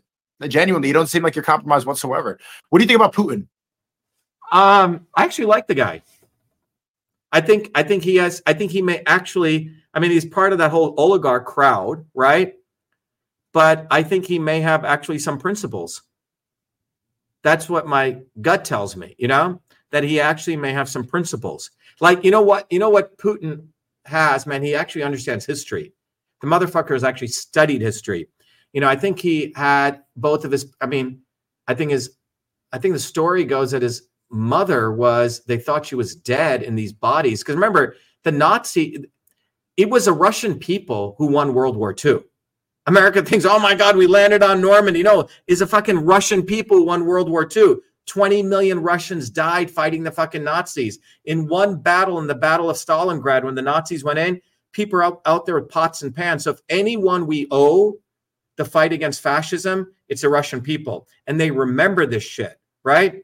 So whether they can't forget, the average Russian cannot forget World War II and the history. You say they actually, they were physically there and they experienced a lot of this. So Putin has a deep understanding of history. He has an understanding of imperialism, of colonial powers. You see what I'm saying? He understands this dynamic. And because whether he can't forget it, so he's sort of forced in certain ways to take the right side of history in certain areas. You say? So I actually like the guy. He's a guy it seems like you could have a deep conversation with, And you like what about Xi Jinping?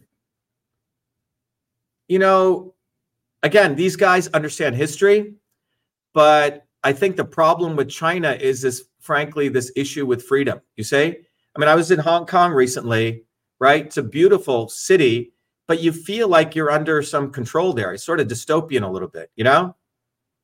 I think we have to recognize the immense power Americans have with the First and Second Amendment and why these forces want to destroy the First and Second Amendment. I don't think people really understand until you've been to these countries that the concept of the First Amendment, that you could say shit against your government, man, that's like in the history of human existence. That right is just mind-blowing. It's like splitting the atom. And that's why the day that was given, the British have been trying to get back in. That's why Congress is completely compromised. I'm in the middle of it, man, with my lawsuit. I saw it. How they've created the backdoor portal into Twitter. You say? All these companies. How much money are they suing you for? I sued them. Oh, okay. Yeah. You're not facing anything. Okay. No, I sued them in federal court, and I won the first part of it. Nice. And you represented yourself? Yep. Against seven. That's so badass, man. I'm trying to sue for over a year now. I've been trying to sue YouTube for taking my money when they banned me. They took over $150,000 from me when I was banned. Yeah. And I'm still trying. The court, it's just been taking over a year. Yeah, you have to. I would really like to teach. Do you know most lawyers never even see a courtroom anymore? They settle shit. I have probably a lawyer said you probably have more litigation. I mean, I've been in federal court, man, fighting against other lawyers. Twitter's lawyers, and they thought my briefs were so good that someone else wrote them. How are you a better lawyer than lawyers? What's really interesting, Sneako, if you study the law and how you have to argue, it's a very cool puzzle. It's like software engineering. So if you want to argue something, I can't share anything. Can I hear? You can share your screen. Yeah, let me show you something, okay? So yeah, if you go to the bottom, there's a share screen in the bottom middle. Yeah, I see that. So look at this thing, man. Can you see this here? I just wrote this lawsuit myself. Can you see this? I see. Okay. So what's really cool about the law is you have to put together previous law cases to make an argument. Okay. And so here, I'm suing the United States of America, CISA, state actors, plus all the social media companies. And this is what I did in 2020, but I'm going after the government now of the United States. You see what it says? This case is about the weaponization of a coordinated infrastructure of government and ostensibly private actors to silence the political speech of a U.S. presidential candidate and a former candidate for U.S. Senate, Dr.SHIVA, criticizing government actors. It was Dr.SHIVA who was the first victim of the infrastructure and the one who first discovered and shared the existence of this infrastructure in Iaduri versus Twitter, long before Elon Musk's Twitter files, DHS leaks, Missouri versus Biden. This is what I discovered. This is his entire infrastructure, man, how the government here works together to silence citizens. All right. So, but what's cool is you have to make your points. This is called the first part of the lawsuit. And then you have to go through and you have to figure out, you want a jury, who are the parties, right? But it's like a puzzle, man. And I love it. It's like you're actually solving a puzzle, okay? And so legally speaking, it's literally am I back here? Yeah. Where am I here? Where'd you go? You're good. I see you. Okay. I don't see you. Huh. You have to probably open Discord again. Oh. Hey, John, where did I lose Discord here? Okay, I think I'm there somewhere. You can see me, right? Yeah, you're good. Okay. So anyway, so it's really important. I think everyone should learn how to do lawsuits. They should treat it in grade school, man, because these lawyers have really no interest in, they always interested in settling something, you say? They don't really want to win something. It's very different. You know what I'm saying? Right. So I'm not sharing anymore, right? No, you're good. Yeah. So anyway, yeah. So, what do you think first, I want to ask you, what do you think determines intelligence? Because I can't imagine, there's no way I would do that. I would just hire somebody. Yeah. Well, the thing is, it would be nice to hire people, right? But I think intelligence is a couple of things, man. There's 3 different types of intelligence. There's this instinctive intelligence, right? Where you react, like someone, you're walking down the street, right? Someone steals your bag and you go chase them, right? You know what I'm saying? Or someone is coming at you and you run, you know what I'm saying? This instinctual thing, like if a snake is coming a lioness to attack her cub, she just whacks it, right? That's like an instinctual intelligence. That's one type of intelligence. Another type of intelligence is solving a problem, right? Like being a plumber, an engineer, being a lawyer. And I'm saying like this, learning math, right? It's rational intelligence. I call that intellectual intelligence. And then the highest form of intelligence, in my view, is what I call intuition, right? Where you can see a situation within seconds, you understand what's going on. Now, you can, in my view, you can learn that, but you have to put in the effort. You see what I'm saying? You have to put in the. But you think that's mostly that's innate for the most part? No, I think it's actually learned, man. I think you can learn it by hard work. You see? I think it's like, okay, when you first learn to ride a bicycle, what happens? You fall over a bunch of times, right? And then you don't even think about it, right? But you have to put enough time in, and then you learn it. I had a very good friend of mine. She grew up in Newark, and she used to get hired by companies to become what did you call their select juries, right? Because she could look at a jury, because she grew up in Newark where you had to always be careful, right? You know, you're walking down the street, you got to make quick decisions if someone's going to screw you up or not, right? So there are things that we learn by being in our environment that becomes intuitive after a while, right? You watch someone who, is a skier, right? First, they learn to ski and they're going all over the map. And then you look at a championship skier, they're making decisions very, very quickly, okay? I think hard work can lead to intuition, right? That's why, you look at karate, you got your white belt, black, by the time you're a black belt, you put in the time. And I think what's happened, Sneako, is a lot of people have not learned the importance of hard work, right? Of the apprenticeship mentor model. You see what I'm saying? They think, oh, I'm just going to put in a few hours. Oh, I didn't get it. Then they go to something else. You have to put in the time. You have to put in the effort. And the educational system doesn't teach that master-student concept. You see what I'm saying? Can you be my mentor? What's that? Can you be my mentor? Sure. Of course. You're in Boston? Yeah. You should join the movement, man, and get involved in the leadership program. That's what I've done every Saturdays. Again, I don't charge anything. We want to get good people, man. Get involved. Would love to help you. I like the idea of your movement and what you stand for, and you're uncompromised. You stand on business. Look, what's happened, Sneako, over the last many years. How old are you, Sneako? Are you 25? 25. I'm old. Yeah, but what I'm saying is, you and others, John's here. John's still 29. Okay. 30. Okay. When did you turn 30, John? I didn't remember. Okay, we got to celebrate your birthday then. So I met John. John was there was a thing called the Boston Free Speech. Hey, John, can you figure out where the discourse is so I can see Sneako? Yeah, so what happened is the way John and I met was that there was a free speech rally, right? There it is. Okay.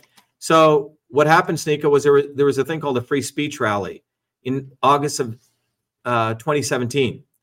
So John and I connect, and if you come to Boston, there's this big park called the Boston Common, and the idea was to have truly a free speech rally, to invite people of all different backgrounds. You see what I'm saying? Left wing, right wing, Green Party, communists, everyone to speak. So what ends up happening is a week. So we set it for, when was it, John? August 17th? August 19th, 2017. August 19th, 2017. Okay. Remember this date. Okay. So we set this free speech rally. The week before, do you remember Charlottesville had taken place? Where there Tiki torches? Yeah, tiki torches. So when that took place, all the two politicians in Massachusetts, one guy running for governor, a white dude running against a Hispanic guy, and another white dude for mayor running against a black guy, wanted to act like, oh, we're against racism. So they branded our rally as a Nazi rally. I was called a Nazi. John was called a... Oh, you were there? Yeah, at the Boston Free Speech Rally. Not in Charlottesville, in Boston. Okay? Oh, okay. And John had invited all these other so-called... John, who did you invite? We had... the people that we had signed up to speak were Gavin McInnes, I believe Laura Loomer, Cassandra Fairbanks, like all of Jack Posobiec, all these people. All these people. And they all bailed. And they all bailed out. I was the only one who stayed because I believe in principles, right? I will honorable mention Joe Biggs also stood his ground. He was with us. And 40,000 people came out against us, Sneako. 40,000 to protest us, 40 of us. It was wild, man. So what I'm saying is that I think you have to do what's right always. And now everyone remembers, wow, those guys actually did stand up for free speech. So yeah, they might not respect it immediately, but eventually when you stand for the right thing in time, they look back and like, oh, like I got so much hate for being anti-vaccine, and now people look back like, oh shit, you were right. Yeah, the issue is, do you say the right thing at the right time? So delayed truth is deadly. These are some very important principles. Oof, right? That's a great tweet. Yeah, delayed truth is deadly. Yeah, I'm going to tweet that right now. I'm stealing that. Yeah, so delayed truth is deadly. So I put it out a couple of when this happened is when I saw fucker Carlson talking about all this stuff 2 years too late. And you can tell the quality of a person if they're on the wrong side when they wait 2 years, three, after they actually knew it.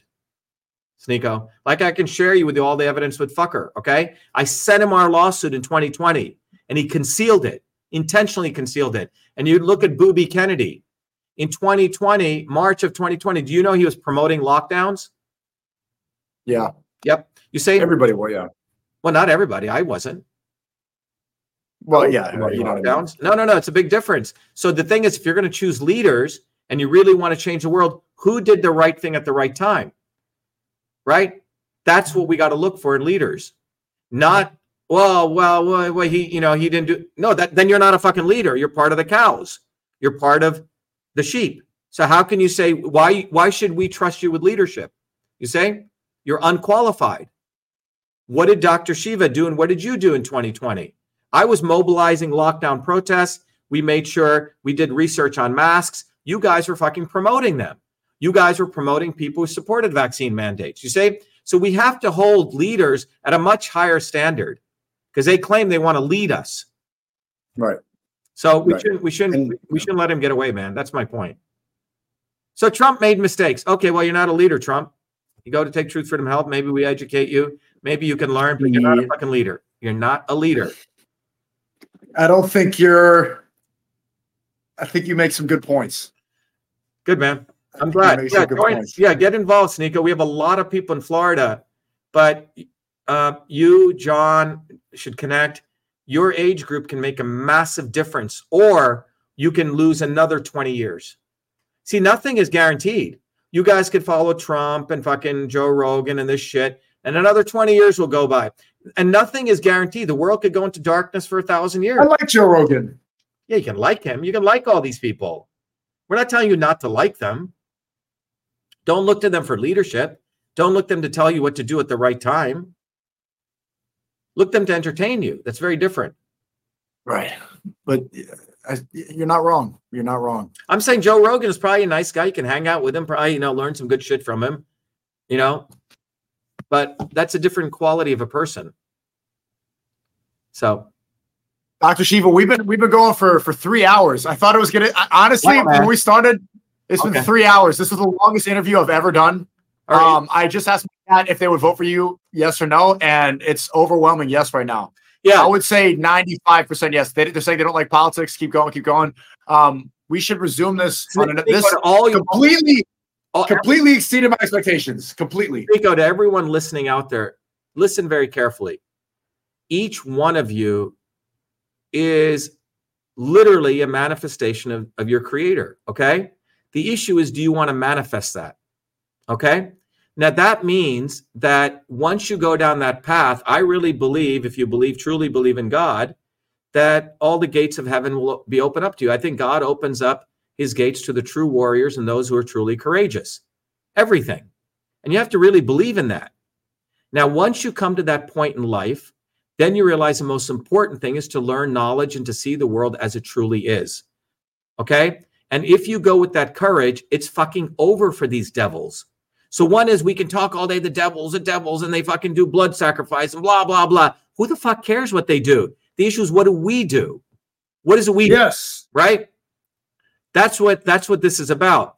So I spend 20, 30% of my time exposing this shit But when I expose it, I have to do it in the harshest terms because I don't have the time. If you saw that one video I did, I said, I'm the only presidential candidate who does not suck Zionist cock. Now, that may sound not presidential, but I said, frankly, it's very presidential, okay, to say that. Because, I remember that. Now, so what I'm saying is, but then the other 80% of our time, we have to spend, how do we build a movement? How do we refine ourselves? How do we grow a movement and bring together people? You see, that's where 80% of our effort should grow. Because the devil is going to keep doing the devil shit. The issue is, what do we do? And why are we following the devil's fucking second-rate people like Trump and Kennedy and fucking Vivek Snake? Okay? That's what I'm saying. Look, I've had a 2-hour fucking meeting with Trump. I sat there in a small room, and he endorsed a guy who fucking stole elections here. I said, why did you fucking endorse him? He said he was a fucking scumbag. And he was trying to make, this is the way, what I'm trying to say is, drain the swamp. These people are not fully developed men at a fundamental level. The world needs men. It really needs men, real men. And you can have a longer discussion about what does it mean to be truly a man, okay? I want to ask you that quickly. That's a great question. What is a real man, Dr. Shiva? A true man fights evil uncompromisingly, period. And truly is connected and truly really believes in their connection to God. That's it. The purpose of life is to fight evil uncompromisingly, wherever that may lead. And if enough men do that, Sneako, it's fucking over for these fuckers. Do you think Booby fucking Kennedy's a man? The guy fucking bangs 28 women, keeps records of them. His wife finds it, hangs herself, then fucking buries her in the Kennedy, plot, then exhumes her body. Do you understand these people aren't men? Then they have to go get testosterone shots. You see what I'm saying? These people aren't men. They're not spiritually men. They're not physiologically men. They're fucked up human beings. And why do we have to follow them? You're 25 fucking years old. Why would you follow these people? Because he doesn't like the vaccine. What do you mean? He wants safe vaccines. That's what he says. He wants safe vaccines, man. He's a bullshitter. He said, I vaccinated all my kids. You know that, right? Yeah. He says, I believe in full vaccination of all Americans. You got to understand, these people are fucked up and they have all these, I guess he had to do that. And then they get you into double thinking yourself. They get you. Right. How can you be a fucking Muslim and support lesser of two evils? You can't. You can't. Are you calling me a Muslim grifter? No, I'm just saying, not you, meaning the broad sense. How can anyone be a follower of Christ or Muhammad or It's not very Christ-like to pick the lesser of two evils. Being Christ-like would be doing the right thing, fighting evil always, uncompromised. Right. Because delayed truth is deadly. That's right. Yo, you actually, man, this guy, Chad, wait a second. Okay. Are you actually gonna be on the ballot? Well, what we have to do is in every state, everyone listening to go to Truth, Freedom, and Health. That's like the university, get the training. Go to Shiva4president.com and just volunteer. Notice I haven't asked for money one time, Sneako. I did notice that. Fucking Kennedy, he's got to get on the ballot in Utah, collect 1,000 signatures. I need money. Give me fucking money. We have volunteers who'll go collect the signatures. You know what they do is they take your money and they pay companies to collect signatures to get you on the ballot. He can't get a fucking 1,000 signatures. He needs you to give him 10 to 20 bucks. Look how fucking sleazebag these fuckers are. They got fucking billion-dollar trust funds. They fly Falcons all day. They bang whoever the fuck they want, and they're asking a person who's got $400 in their bank account for money. That's sick. Sick. So my top viewers, they're saying this is the first time in a while someone has refreshed my memory, refresh my perspective. Well, a lot of people, I think it's refreshing to hear this. I want to see this on a bigger stage, but genuinely. I think you got a good movement behind you. But do you understand? They know I'm here. They actively make me invisible, but it's backfiring on them. You see? Because people are saying, wait a minute, this is the guy who ran the Fire Fauci campaign. Why aren't you interviewing him, fucker Carlson? Wait a minute, Joe, you're interviewing this motherfucker. Why aren't you putting Dr. Shiva on? It's exposing the guy who invented email. Like, that seems like pretty obvious Joe Rogan podcast. If I'm Joe Rogan, like I would do this in a heartbeat. There's a lot of same thing with Ryan Dawson. Well, Ryan had me on. Yeah, but obviously he's one of the most sensitive people, so it's not going to have. That's what I'm saying. But Joe Rogan, fucker. That's what I'm saying. You know they're on the side of evil. Let me tell you three litmus tests. Number one, are they fucking supporting Zionism? Number That's two, a good one. Will they put me on their show? Right? Number three, were they endorsed by mainstream media? And do they get lots and lots of views? Okay? If they're all of those three, they're fucking part of the satanic cult. Okay? They're endorsed by them. They're puppets of them. That's who they are. But Joe Rogan's hated by mainstream media. Okay. Sneako, listen very carefully. You ever watch a Shakespearean play? They have protagonist and the antagonist, right? Right. That's what these guys are. But he's still getting a lot of play. He's still on Spotify. Do you understand? They create their own characters. They decide who they're going to put on the stage. All right? They're part of the swarm. If he was, I have to admit, if he was truly dangerous, if he was truly anti-establishment, he would be nowhere on Spotify. You see, they create. I guess there's levels. There's levels to how anti-establishment you are. No. Someone on Spotify who has a couple $100 million contract is owned by them. They allow him on because he's part of their clique. Okay? Mm-hmm. They let him be quote unquote anti-establishment. You see, that's his role. It's like Jesse Jackson, as I told you when I learned this in 1984.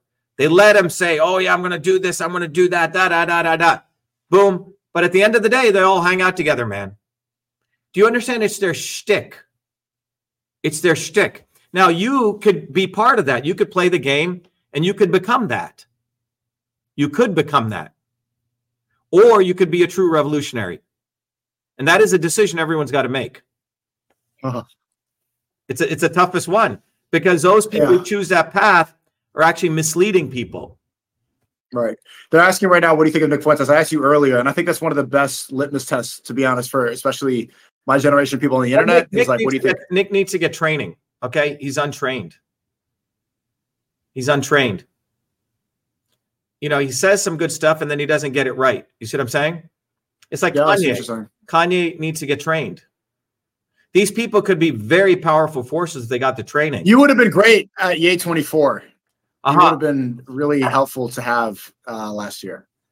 Yeah, I mean, if Kanye came, but look, here's the bottom line, Sneako. The problem is when you get to a certain stature, right? It takes a lot of effort to leave that and say, you know what? I don't know shit. Like if you come to our open houses, there was some guy on there. He said, you know what? I saw a Joe Rogan video with Booby Kennedy and I was going to give him 25 grand. And then I saw you attacking Rogan and Kennedy. He was a very smart doctor, a surgeon. And he said, for 2 days, I couldn't sleep because I realized everything you said was absolutely correct. And I'd have to let go of this world. Now that's a true when you transcend that. And he was very self-reflective, you say? That's when you truly grow as a human being. Now, the problem is many of these people are unable to do that. Malcolm was able to do that. Think about him in that role. He's part of the #1 spokesman for the biggest Black nationalist organization. He reveals what he found with Elijah Muhammad, and then he leaves. That's a fucking man. He did the right thing. He's not like, well, I need to make some money. I'm in such a great position. I get a lot of pussy. You know, I could keep doing this. I could be like Elijah, you know? Fuck that. That's a man. That's a true agent of God. And that's the decision men need to make. Do they truly want to be an agent of God or do they want to be a fucking pussy? That's the decision, man. It's that simple. Dr.SHIVA. All right, man. Thank you for coming on. Thanks. I hope to speak to you soon. Thanks for having me on. Thanks for having the courage to put me on, man. That took a lot. Truthfreedomhealth.com. Yeah, I'm going to definitely check it out. And then I'm going to read it. I want to check out your book too. Everyone get a bumper sticker. Yeah, come on. Everyone come on Thursdays at 11 a.m. or 8 p.m. You know, put a little bit of energy in, take this course. but this is a lifelong change where you're changing your state of consciousness. By the way, you can use these principles to understand your body as a system. You can use it for anything. Thanks, Sneako. I'll read your book, The System of Revolution. I'm gonna check that out too. Yeah, I'm glad someone above connected us, man. Thank you. Thank you for coming on. I hope to speak to you soon, inshallah. Okay, be well. Have a good one, man. Have a great night. Thank you.